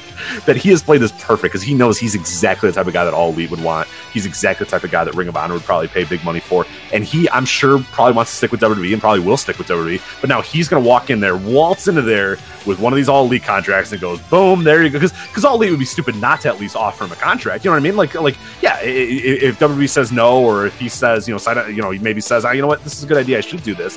But anybody that wants to stick with WWE is going to make so much money because All Elite and Ring of Honor and MLW or whatever, they're going to present these guys contracts. As I said, there's no reason not to if you're those guys. And then those guys know now if they can waltz into that office and say, hey, here's what I have. What do you guys want to do about it? And they double it. And that's what you really want to do. If you're an AJ Styles, if you're whoever, that's a hell of a deal right there. That is a hell of a deal for anybody that's a free agent or coming up. And that's why we have so many people asking for releases and trying to move on. And it's only going to get hairier there too. But it's a bold proclamation. I think that probably doesn't apply to everybody. And I think Dave did put that caveat there that, like, not everybody, but like the exact guy that's probably made for is AJ Styles. Like, AJ Styles is going to double his contract. He's going to double anything that he was making immediately just by walking into that contract or walking into that office and having an AEW, letterhead on him. And there's probably a bunch of other guys too. They're going to make a ton of money doing it. But with that said, Rich, they don't like publicly losing these bidding wars, and they've lost a couple of them now. And the other thing is, and Dave noted this as well, they don't like the perception among the talent being that you can leave and become a star somewhere else, the way that Cody and Juice Robinson and Jericho have done. So that may lead to them giving too much money to undercarders and mid-carders that don't necessarily deserve it, just to keep their own house in order and not and so it doesn't give the wrong message to the rest of the roster, which is we'll let you walk once your contract's up. So I think they are going to make overbids for certain pieces of undercard talent, just to give the perception of we're still in control of all of this. We can keep everybody if we want to keep everybody. What's going to happen is I think there's still going to be people who it's going to reach a point where if you're one of these undercard talents, there's a certain dollar amount where above and beyond that stops meaning anything. In other words, if there's an undercarder who, I'll throw a number out there, $200,000 is just the most life-changing amount of money they've ever heard of, they may not be particularly moved by $400,000 if it means making $200,000 and getting an opportunity to really stretch your legs and become a star. Where they may say to themselves, okay, I could take the $400,000, but I'm still going to be going nowhere fast and spinning my wheels. I'm going to gamble on myself that this $200,000 ends up surpassing the $400,000 that they're going to use to keep me just as a pawn in a game. Those are the ones that are going to leave. There will be some that obviously will take the money. But yeah, I think, it's also controlling the narrative is important to Vince McMahon right now. And controlling the idea that it's not going to be a free-for-all. And no, we're not going to be granting people releases. And no, we're not just going to let you walk away without at least backing up the Brinks truck and making you really think about it. Yeah, which is good. Again, like we said, this whole thing, anybody that was like, I don't want this thing to like, this is great for pro wrestlers. Like, pro wrestlers in general are going to make more money. The coffers of WWE have now opened for all these guys. And I said, like, even your Mojo Rowleys, your Heath Slater, like, even the bottom of the roster guys are going to be able to walk into this office and get upgraded contracts if they want to. So that's great for everybody. So, no, I think we'll have to see now who kind of moves on and who doesn't. Like, ultimately, though, it is going to be, there's going to be a lot of those guys, like you said, who are just going to go into that office knowing they're going to get a better contract and have no intention of leaving. But that's exactly, as you said, Vince wants to control that narrative. And that makes all the sense in the world that he would want to do that. He doesn't want the idea that, hey, you leave and then become a star elsewhere. Like, that does not, that doesn't bode well for, the old morale or whatever. Or just, hey, leave. It's a bad perception-wise when people are leaving your company. Because it's telling the world that there are problems there. Exactly. Right. So it's a perception thing too, and this is great. It's not just great for the wrestlers because they're going to make more money, because Johnny Fan doesn't care how much money TJP is making at the end of the day. But it's great for you as a fan too, because it's going to look, in the past 2 weeks, Finn Balor, Andrade, and the Revival are all of a sudden getting pushed. Yeah, Andrade does not get pushed if All Elite doesn't exist. Yeah, because he wasn't getting pushed for a year. They're trying to make, and that might not be the motivation for all of these, but look at the kind of people that they're pushing now. Mm-hmm. Okay, it's like, they're trying to, and that's good for you as a hardcore fan, because these are the people you want to see pushed, and they're trying to keep those wrestlers happy who haven't been getting pushed. And with the size of their roster, they're not going to be able to juggle everyone and push out. You cannot push everyone. So, there's going to be unhappy people, and there's going to be ones that fall through the cracks. It's inevitable. And here's the other thing why it's good for you as a fan. And I know there's a lot of people, Rich, there are adult pro wrestling fans who do not remember how fun jumps are. Jumps are the greatest thing as a wrestling fan. When Lex Luger shows up on Nitro, it's so much fun. When someone jumps from WCW to WWE, or jumps from the AWA to the WWF, or jumps for here or there, that period after the territories fell apart and people were jockeying for position, right up until the day WCW died, and all points in between with ECW and everything else, that it was the era of jumps. And Rich, I know you remember it because you're old enough. That shit is fun when people just show up in a new place, especially when it catches you off guard and you don't know it's coming. And there's adult fans who don't remember that. They have no concept of how fun jumps are, and seeing a guy show up in a new place and shock the world and just be remotivated with a new sense of energy and vigor because they're getting a new chance and a new spot. And we don't see Kofi Kingston stay in the same promotion for a decade. This has never happened before. It's unprecedented for Cesaro to be in Sheamus's world title win was 10 years ago, Rick. I know. It was a decade ago. I know. There was a tweet the other day that kind of spawned this conversation on our Slack, because I forgot who tweeted it, but it was like 6 years ago today, Cesaro versus Kofi Kingston. And I'm watching this GIF going like, nothing is different. These same guys. Like, in the same spot doing the same Oh my God, that was 6 years ago. Period of time that has passed between Cesaro winning the between Sheamus winning the whatever version of the world title was in the company at that time and now, is the same period of time that passed between Hulk Hogan pinning the Iron Sheik and then jumping to WCW. Think about that. Right. People don't tenure of Hulkamania. Everything is stagnant. People never stuck around. The only person who ever stuck around WWF for that long was like Tito Santana. Yeah. You could probably think of a couple others. That's not the point. Don't start tweeting at me. The point is, this unprecedented roster stability where they sign with WWE and stay there for a decade is unheard of. And it sucks. Because like Rich just said, they're in the same fucking spot 6 years later. Yeah, Nothing ever happens in this company. Using the Hulk Hogan analogy there for the 6 years. So if you do the same 6 years or whatever, that is basically the time period that Hulkamania was like Hulk Hogan was a full-time WWE guy. Because if you remember, he was already winding down by 92. He was already looking to move on. So like that's basically he pins the Iron Sheik up till like the end of 1991, and 1992 he was really kind of there but not quite there, working on some other stuff. They're trying to phase him out, like he's doing his fake, like that's 6 years of like pinning the Iron Sheik to basically 91 or whatever, as he's starting to kind of work his way out of the card or whatever. So like the peak of Hulkamania was the entire run of like this like gift that I saw with Cesaro doing a giant swing to Kofi Kingston. I was like, oh my god! Think how different 1984 WWF felt from 1994 WWF. Right. 84 to 94. That 10-year span from Hogan pinning Iron Sheik to Hogan jumping to WCW and having the parade in Disney and all that. Think how different wrestling was in that from the beginning and end of that 10-year span. Now think about when Sheamus won his Dopey World title and think about today. It's exactly the same! Nothing is different in that company. The TV is the same. The structure is the same. The promos are the same. The matches are the same. Every wrestler is the same. The camera shots are the same, yeah. You needed this shakeup to kick them in the ass and have them change things. And it's a great thing for you as a fan. It's not just about putting money in fucking Dash Wilder's pocket, okay? It's about improving the experience for you as a fan too. It's just crazy that there's still resistance to that. Topic number 3, as we finish bouncing around Titan Rich. An example of things possibly changing. WWE has re-embraced the TNA. Test and Albert. That's a hell of a story there. Especially when you get Test there. Test is dead. Oh. And Albert is Lord Tentai, enjoying his health insurance as a full-time employee down at the Performance Center. And Trish Stratus probably doesn't want back in. Yeah, that was the Trish Stratus cowboy hat, long coat era. Mm-hmm. Yeah. Very hot era for Trish Stratus, I gotta say. I'm not a fan of the cow. I wasn't a fan of that era. I was just going to say, I'm not a fan of the cowgirl thing, but I love the long coat. Okay. I can get into the long coat. But anyway, when we say TNA, we're talking about tits and ass, my friend.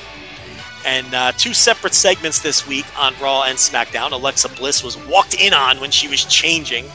And then she had, creepy Otis saying, pretty lady to her all set. And then on SmackDown the next night. How embarrassed was Paul Heyman to be involved in that segment, by the way? Did you see the utter... He was just like, fuck it. Yeah. Brock, go to UFC, please. Yeah.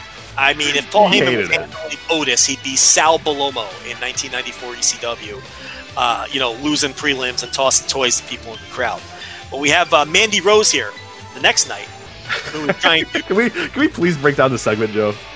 Yeah, I'll break it down for you. Okay. Mandy Rose was trying to fuck either Jimmy or It was Jimmy. It was definitely Jimmy. Jimmy's the one with Naomi, so... I'm married to Naomi. Okay, so you're telling me it's Jimmy. I could confirm it was Jimmy Uso, yes. Okay, so she's trying to fuck Jimmy Uso because she wants to, get some kind of revenge on Naomi for some hokey storyline that's going on or whatever. So they're in a hotel room, and she's coming on to Jimmy Uso, and she's scantily clad, Rich. She has some... She's not, though. She wears less in the ring. Exactly. And the thing, too, is, we're going to talk about it in a bit, this is doing numbers. This is doing incredible YouTube numbers, which I just... Is anybody that's watching this that was really excited about watching the YouTube video of Mandy Rose wearing a little bit of lace, go to Instagram, get on your phone, download Instagram, and follow Mandy Rose. There you go. I have much more Mandy Rose than you have ever seen on SmackDown right there on a daily basis for you. So if you really this has really got your jets going, you're like, oh man, here we go, tits and ass again, just follow her on Instagram. That's all I'm going to say. If you're really into this Mandy Rose thing, this should not be the thing that gets you all, there's plenty of other opportunities to see Mandy Rose wearing far less than this, but still, it worked. It did numbers, man. It's exactly what they wanted. Rich, it's like I've always said, if I want to look at hot women, wrestling is not where I've ever turned. I will just go to fucking Pornhub and watch hotter women than Mandy Rose sit on people's faces. I mean, why am I watching wrestling to see hot women when I have any kind of depraved porn at my fucking fingertips. It never has made sense to me. But it is what it is. So, she's trying to bang Jimmy Uso in the hotel room or trap him into something. A paparazzi man pops out of the bathroom with a flashbulb camera from the 1930s. It wasn't. I wanted to address this because I heard you talk about this on the TV reviews. It was just a normal camera with a big flash. Will you go with the bit? Okay, yeah, you got it. Okay, yeah. So he pulled down the string and it went. Yeah, blinded us. Yeah. Okay, he's got a little hat that says "press" in it, so yes. He's smoking a cigar and he gets back on his typewriter afterwards. Hey, I got a hot scoop. That's right. for the afternoon, he's gonna set it up for the afternoon release. Flash bulbs going off, smoke coming out. So the paparazzi man then scurries off. He's all hunched over when he comes out of the bathroom. Joe, hold on. I need to break this down. So the idea here is that this paparazzi man has now evidence of a scantily clad Mandy Rose and Jimmy Uso in the same hotel room together.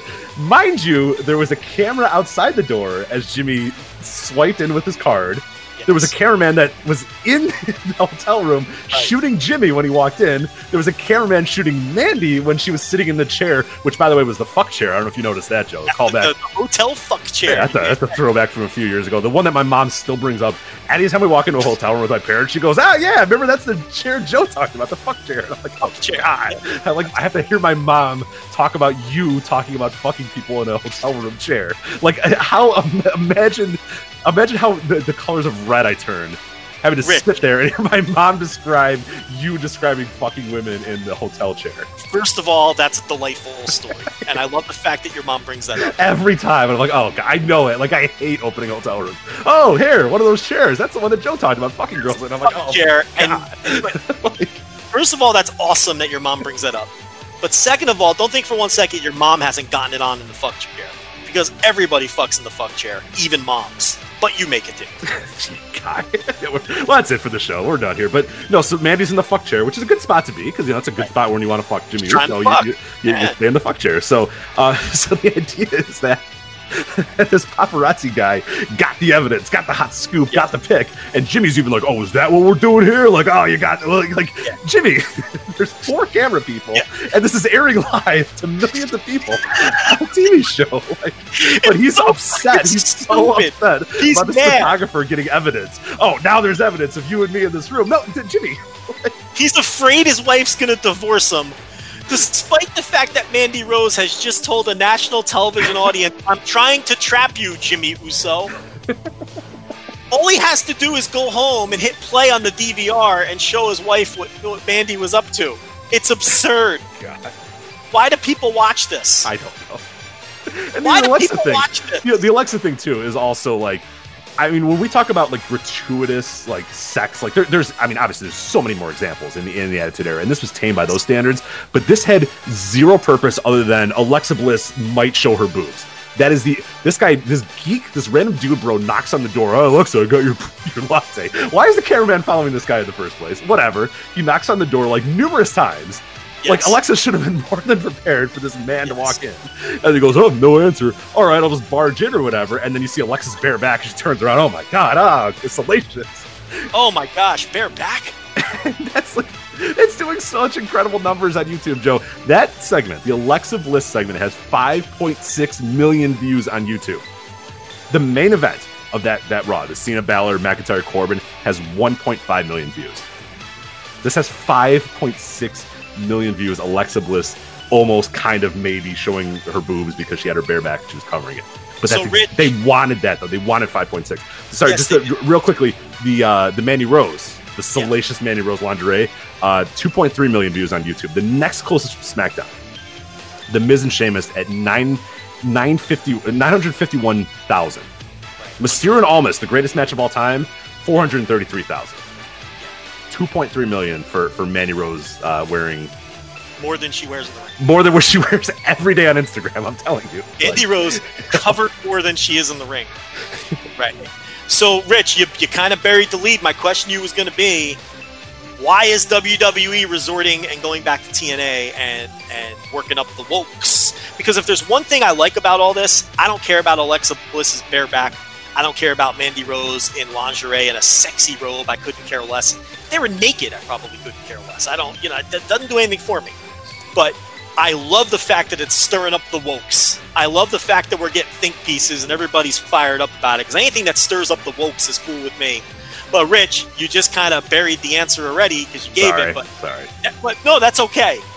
But this is an exact, Rich, is this a reaction to the declining ratings and interest in their television? I think we know the answer. God, yes. Of course. Yes, of course it is. Vince McMahon is going to his playbook. And his playbook in 1999 got exploded, and there's only a few plays left in that playbook. And TNA and Tits and Ass is one of them. So here we are. And like, the idea, and like you mentioned, like a lot of people are getting upset about it. You got these think pieces about them portraying it and this women's evolution and all that sort of stuff. And like, I just have to kind of sit back and laugh and say, like, did you really truly believe that this company gave a flying fuck about women empowerment? like where were you? Like, what are you talking about? Like, you bought into it. You bought hook, line, and sinker into all the bullshit of Stephanie McMahon standing in their fucking ring in her giant heels and a bunch of the women hugging and crying. Like, it was never that. That was always... they were always going to go back to this playbook when they needed to go back to it. It was always going to be the thing. This is what this company thinks of women, ultimately. I mean, yeah, there's a lot of good stuff on there, and they've done a lot of good stuff here, and this women's evolution's been fun and all that sort of stuff, but deep down, we knew that it was all just, it was just the flavor of the month for that time. It was just, in a lot of ways, the evolution is a reaction to Crown Jewel. It was, we're doing a show. Evolution was a direct deflection of Crown Jewel. We can say it. Yeah. The only reason that show existed was a direct deflection from Crown Jewel. Absolutely. So I'm not going to say that you can't be upset by this stuff, but I'm going to tell you that you should have seen this coming. Like this is not a surprise to the people that are not surprised. Like, that's why we're kind of coming out here laughing about it and going, "Oh, geez, what the hell?" Like, because we knew it. Like, we knew that this was what they ultimately were going to eventually probably do, or what they ultimately feel that women are, or whatever. And like, you can look at it, and there's women empowerment and all sort of stuff or whatnot, but they're still only pushing like really attractive women. You know what I mean? Like, ultimately, there's not really it's not like they've changed their stance on it. They're letting the women wrestle a little bit, or they're treating the women like human beings or whatever, and that's good. That's great. That's more than they did for a decade or 2 decades or whatever. Treating women like human beings is a step in the right direction, but they can also know that they can go right back to it, and gratuitous sex sells, and it sells for them, and it always has sold for them. So here we are again, and we're right back to it. So I'm not telling you can't be upset by it. I'm just going to tell you that you should have seen this coming, and I feel bad that you maybe bought into the hype and bought into all they said, but ultimately it's all about the money. And I don't feel bad. Wrestling is a trashy business run by trashy people, and it's trashy entertainment. And I don't even mean that as totally being a put down. There's, and you and I don't need this. I don't get, as you said, you started this segment by saying you weren't like, oh boy, here we go, get the towels ready. Mandy Rose has got lace on. Like, let's do it. For 7 years I've been saying it. We started this show at the end of the fucking Diva era, where they were still doing pillow fights. And what did we say every time? We don't care about this. We don't want this. Give us wrestlers. So yeah, we're the ones who don't want this either. But the fact of the matter is, this is trash entertainment, and I'm not even using that as, I'm kind of using that as the same way that people call like hardcore wrestling garbage wrestling. Trash entertainment, pro wrestling, Jerry Springer, fucking whatever the case may be, any other example you come up with. There's a place for that in entertainment. There's a place for trash entertainment, and that's what wrestling has been and will always be, no matter how much corporate bullshit they try to paint over it. Pro wrestling is mindless trash entertainment, and it's never going to be. And you are just climbing uphill on an icy fucking peak if you think that it's ever going to be something else. And that's why Rich said what he's like. You have, this is what it is, and you can't come at this from some ultra woke perspective coming off Crown Jewel and everything else. Don't do that.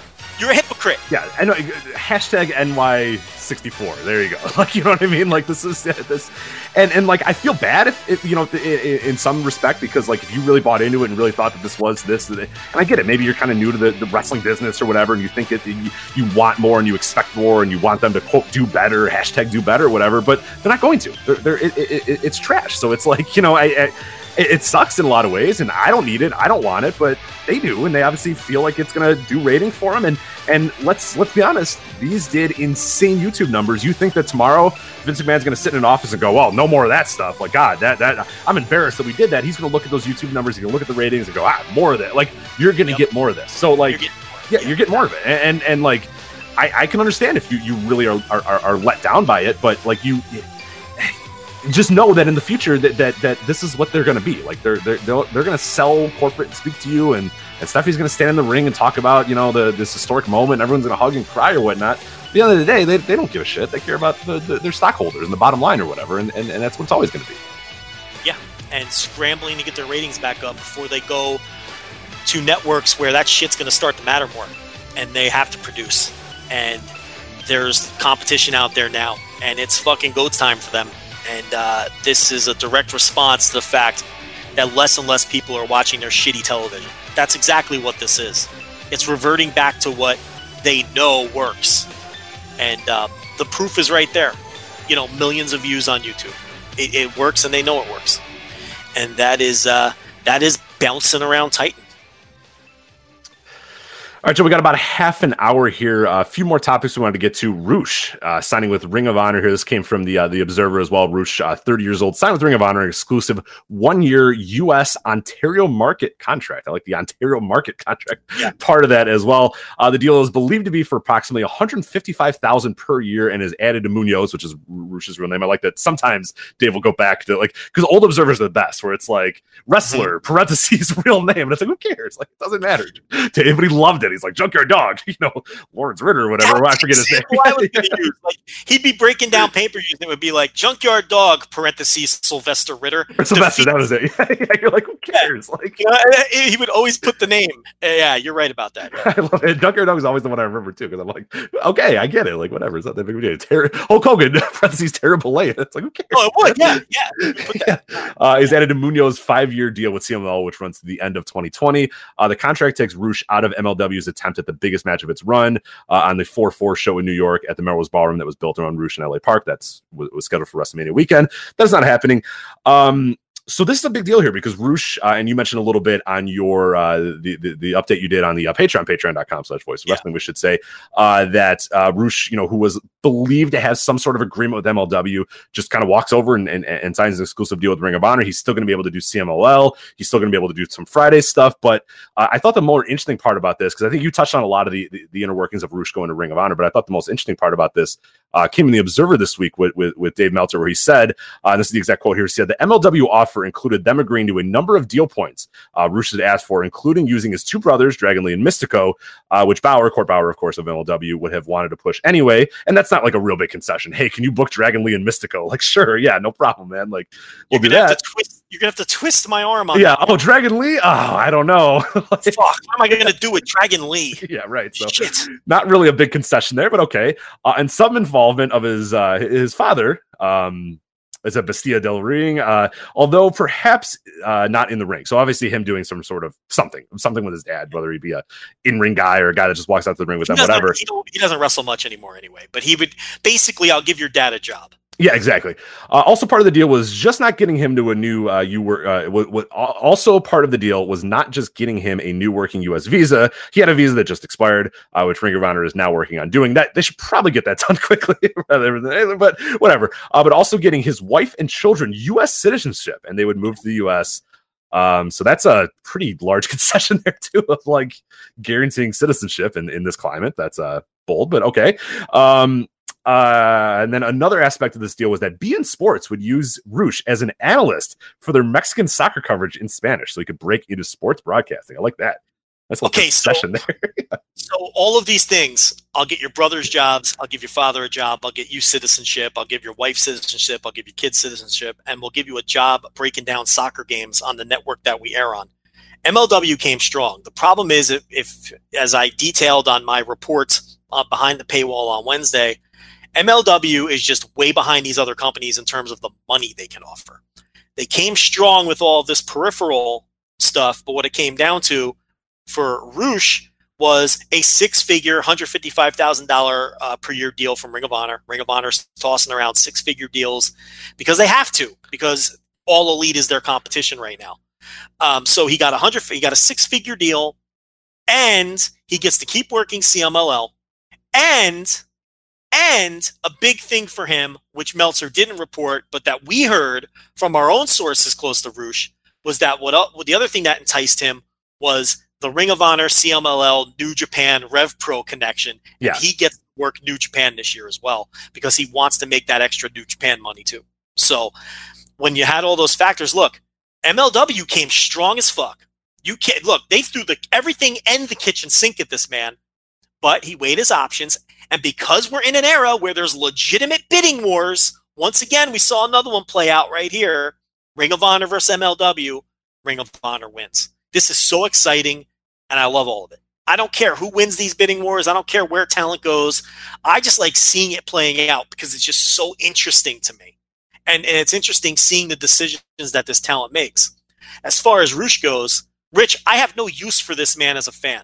I'm waiting for this guy to crack 3 1/4 ever. He does nothing for me. With that said, I recognize that he's an enormous star, and this is a huge, huge get for Ring of Honor. Whether Joe Lanza likes his matches or not, that means nothing. This dude is a huge star. This is a huge get for Ring of Honor. And this was a guy that MLW was going to build around as their top guy. Yeah. A proven draw, a guy that I was there live, when they drew, I think what is still their biggest house ever in Chicago. Yeah. And he was a fucking star on that night, man. Everybody was there to see him. Like, even LA Park came out. I've heard all this stuff about LA Park and, oh my God, he's drawing all this sort of stuff.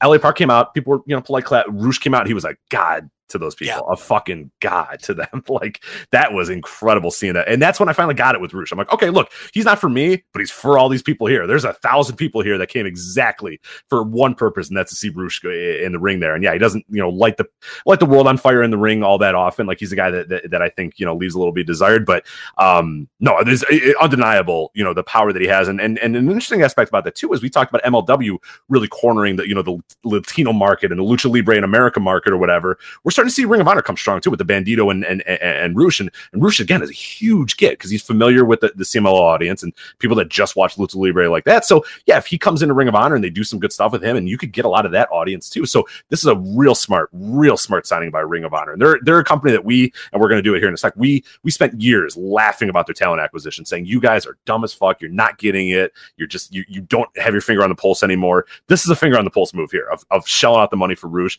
Yeah. Bandito's a guy again another guy that doesn't really do much for me. I know you're famously historically not a Bandito guy at all, but like there's no denying he's a star to a lot of people, and he's one of the hottest names on the indies right now. And they got both of those dudes. That's huge. That's a huge get for them. Yeah, I mean, to me, Bandito is the most overrated wrestler in the world right now. I mean, people rave about this guy and they think he's a megastar, and I just don't fucking see it. I see a guy who does a lot of creative things, but I don't see star on him at all. I just don't see him becoming this transcendent star.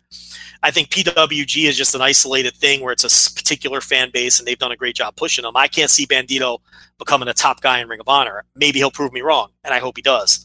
But anyway, yeah, I mean, it's this is a huge win for Ring of Honor. That Dragon Lee, his brothers are going to follow. Oh yeah, that'd be great. I mean, again, like you're not really like, oh, Dragon Lee.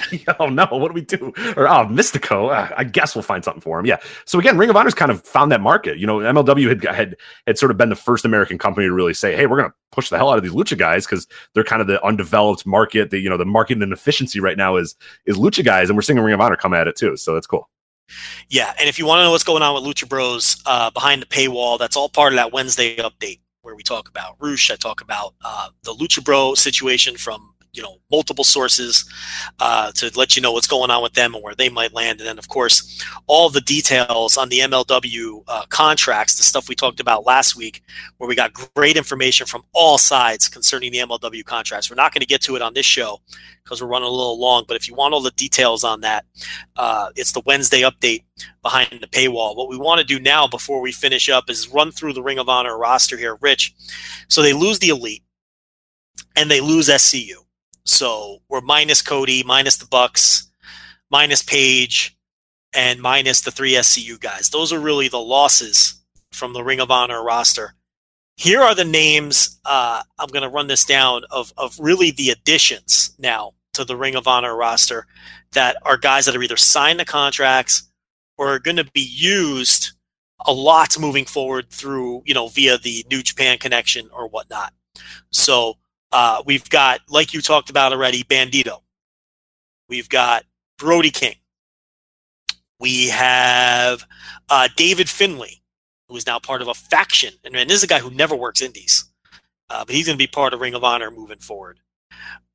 We have, as I'm scrolling down the list, Juice Robinson is a guy you're going to see in Ring of Honor. That's a huge get too. People are kind of underrating that. That's a huge get, and he's a guy that's really improved a ton in New Japan. And that's I when I saw the taping results, and I try to kind of stay somewhat spoiler free because I want to kind of keep up on Ring of Honor TV now that they've sort of changed directions a little bit here. And Juice getting in there and being more regular with that roster is a great get for him. He's one of the best baby faces in the world right now, and a pretty good wrestler too. So that's another good get for them. Real good. Mark Haskins signed to a deal. Nick Aldis through the NWA connection. PCO signed to a deal. PJ Black being used a lot more. We already talked about Roosh coming in as well. And then I think that's... Oh, and of course, a lot of people expect that Will Ospreay will be working more. Yeah. Tracy Williams is one as well. Tracy Williams, of course. Yeah. Zack Sabre Jr. Worked the tapings as well. So here's the bottom line. That's all the new talent that they're bringing in, either on contract or through New Japan or on a date-by-date deal that are working regularly. Okay, the thing about Ring of Honor is they were rightfully bashed on this show and other places for being lazy and just signing lousy tryout talent and things of that nature. But when they had their backs against the wall and when they were pushed and when they were forced to react, Rich, they've done a nice job here. Yeah, they really have. This is an eclectic group of talent. There's some star power. There's some guys with some long-term potential. There's some guys like PCO who have short-term buzz. You get Bandito and who everyone thinks is the next breakout star, no matter whether I agree or not. You've got Roosh, who is a worldwide star. You've got the New Japan guys coming in for the dates guys like Juice Robinson and David Finlay do not work indies. And they haven't worked indies. But Ring of Honor got something done and got these guys to get off their ass between tours and work for them. Oh, and I think another thing too is, when they were bringing in New Japan talent, it was usually just like Okada's coming to like World of the World. Here you go, come buy tickets to us or whatever. But like Juice is in like big time storylines. You know what I mean? Like immediately he's like the leader of a new stable. So it's not like they're just bringing Kushida in to do 4 shows in this tour and then leave immediately. Like they're using these guys like David Finlay and Juice are doing real things. So that I like too is that like. We knew it. We knew, I was kind of dubious on them actually being able to do it, or if they were just so lulled into the false sense of security that once these guys left, they would have no idea what to do next. And I think you maybe were a little bit more positive on that, but we both agreed that they just needed a kick in the ass. Like we were so glad when they left because we knew that this Ring of Honor could rise up from the ashes, that they were just being complacent. And I don't blame them for being complacent because they didn't have to do much to sell a fucking shit ton of tickets to all their shows. They said, hey, now Hiroshi Tanahashi and Cody and the Bucks are going to be here. Buy tickets. And then people bought tickets. Kenny Omega's going to be here. People bought tickets. So they were able to be complacent, but I'll give it to them. They have shocked me with how aggressive they've been in these deals. If nothing else, there's effort. Yeah. To bring in new faces and shake it up. The tapings shake things up. Actions they're doing. We'll see how it works out. From a business perspective, I don't know if it'll work out. You're trying to replace a lot of star power. Mm-hmm. And they haven't replaced Roosh is the big score, but I don't think they've replaced the star power of the Bucks and Cody, and I don't think they've succeeded in doing that necessarily. But now it's a matter of, okay, you've got all these new faces in, you're bringing in some name value talent, let's get them over. So we'll see how they do. We'll see how business does. I watched Honor Reigns Supreme, which was they're not an Honor Club. Yeah, it was an Honor Club special. An Honor Club. Yeah, not quite a pay-per-view special, I guess. So. Now, it didn't blow me away. There was one match that I thought was fucking awesome, which is well worth seeking out, which was the Briscoes and the Silas Young against Villain. What's he calling his group? Villain Enterprises? Marty I think so. Yeah. Villain Enterprise. Yeah, 6-man match. Awesome match. PCO just doing mental things. He's not going to last the year if he does the things that he did in this match.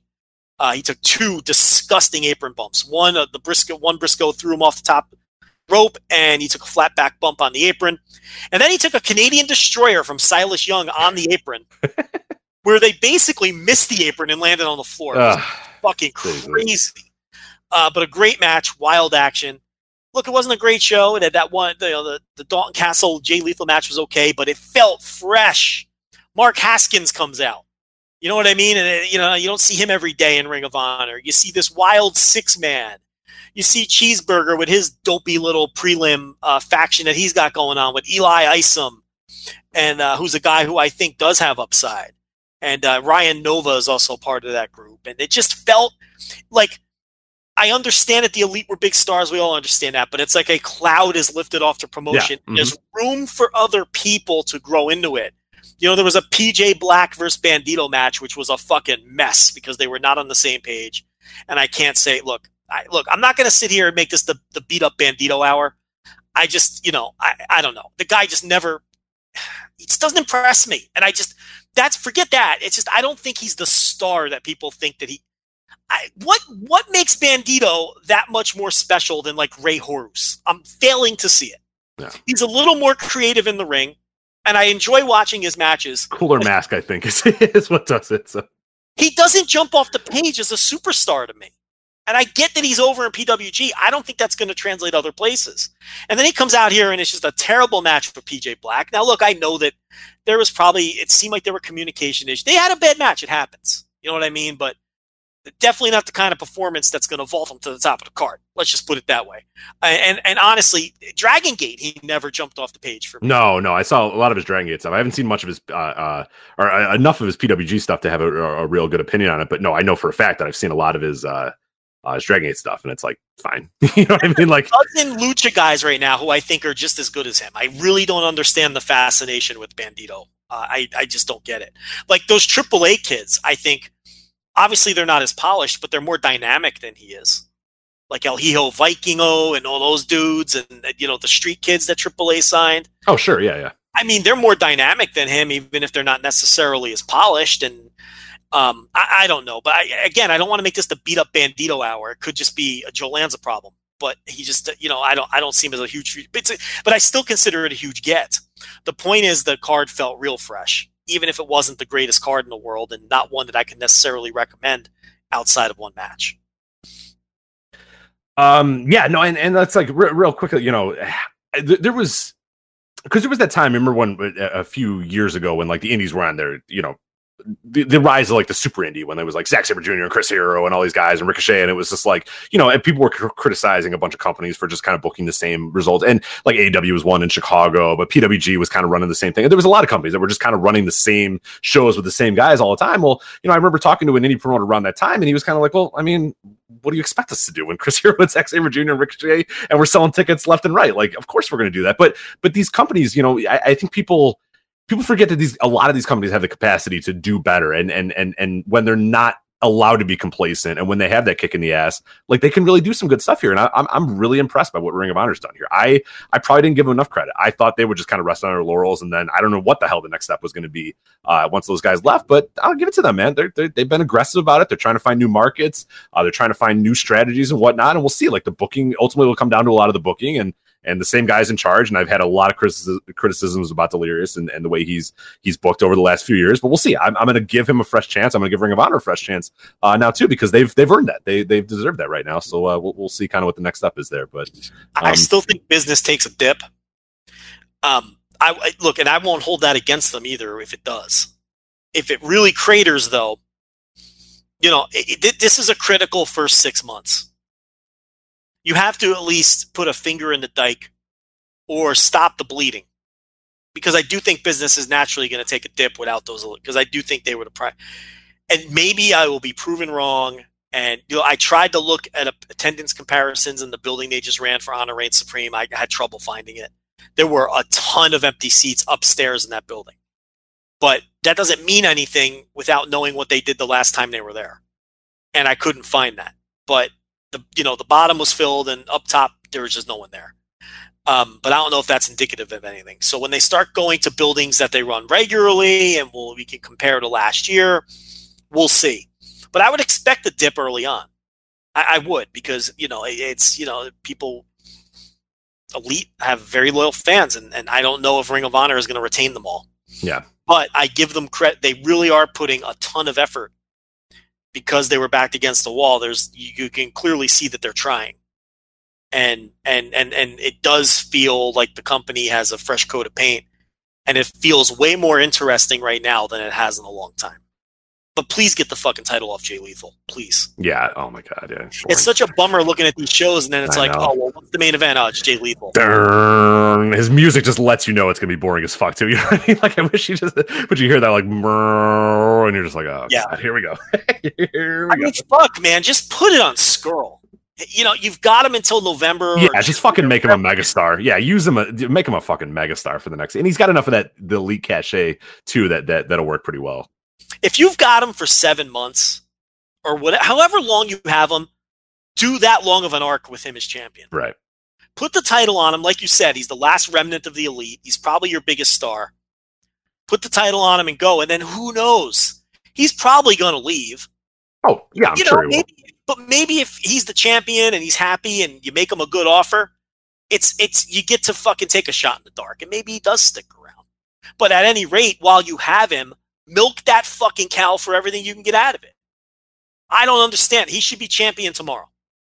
He should beat Jay Lethal the next available opportunity, and you should main event him and fucking burn him the fuck out. What's the difference? He's leaving. Yeah, who cares? Yeah, no, that's the thing. Like, I always love when people bring, oh, they only have him for 7 months. Well, great. Then do 7 months of him being a fucking monster, and then the second, and then when he leaves, the next guy that beats him is going to be that much better for it. So it's not hard. Booking 101, people. Wrestling. And burn him out in main events on every fucking show. Cause it doesn't matter because he's leaving anyway. You don't have to come back a second time. And then I don't care who you pick. You want to pick Bandito to beat him in the end? Fine. You want to pick Flip Gordon? Whatever. Who fucking cares? Flip Gordon, Bandito. I don't give a shit who it is. But have a plan and have him run through everyone and build up a big match against whoever it is you're picking as the next guy. And then they're beating a megastar on the way out. And then that guy gets the rub from being the guy who beat Marty Scurll. But he's your biggest star. I mean, that's what I would do. Okay, and it sounds like you kind of agree. Yeah, I'm with you on that. Because I don't know what you're getting out of a Jay Lethal title run right now. The same shit you got for 4 years or whatever. It feels like he's had that title. I know he hasn't had it, but it feels like he's had that title since like 2012. You know what I mean? Like, if you're going to do a big there, done that guy, I'd rather do Jay Briscoe. Yeah, right, exactly. At least the matches will be better. But you know, I would run with Skrull until he leaves, and then that gives you time underneath to see who emerges and gets over. Maybe Roosh won't work out in America. No one knows for sure. But you know, maybe you think he's the next guy, then start building him underneath and keep Skrull away from him until they have that title match. So. All right. I think that is just about it for this week. We had mentioned that we were going to take a peek at the WrestleMania weekend schedule. We don't have to do that right now. We have plenty of time to do that. So, and there might be some new announcements going on, but it's a packed. Man, that Thursday is fucking packed this year, but we'll get to that a little bit. Of course, we got until April 3rd until the first show started on Wednesday, April 3rd. So plenty of time to do that. So we kind of ran out of time this week, but it's good. So there was some good discussions there about that. You mentioned a little bit more if you're more interested in contract season and wheeling and dealing and jumps and contract concessions and what the word contract really means. The Wednesday news update, voicewrestling.com/Patreon. You definitely want to check that out.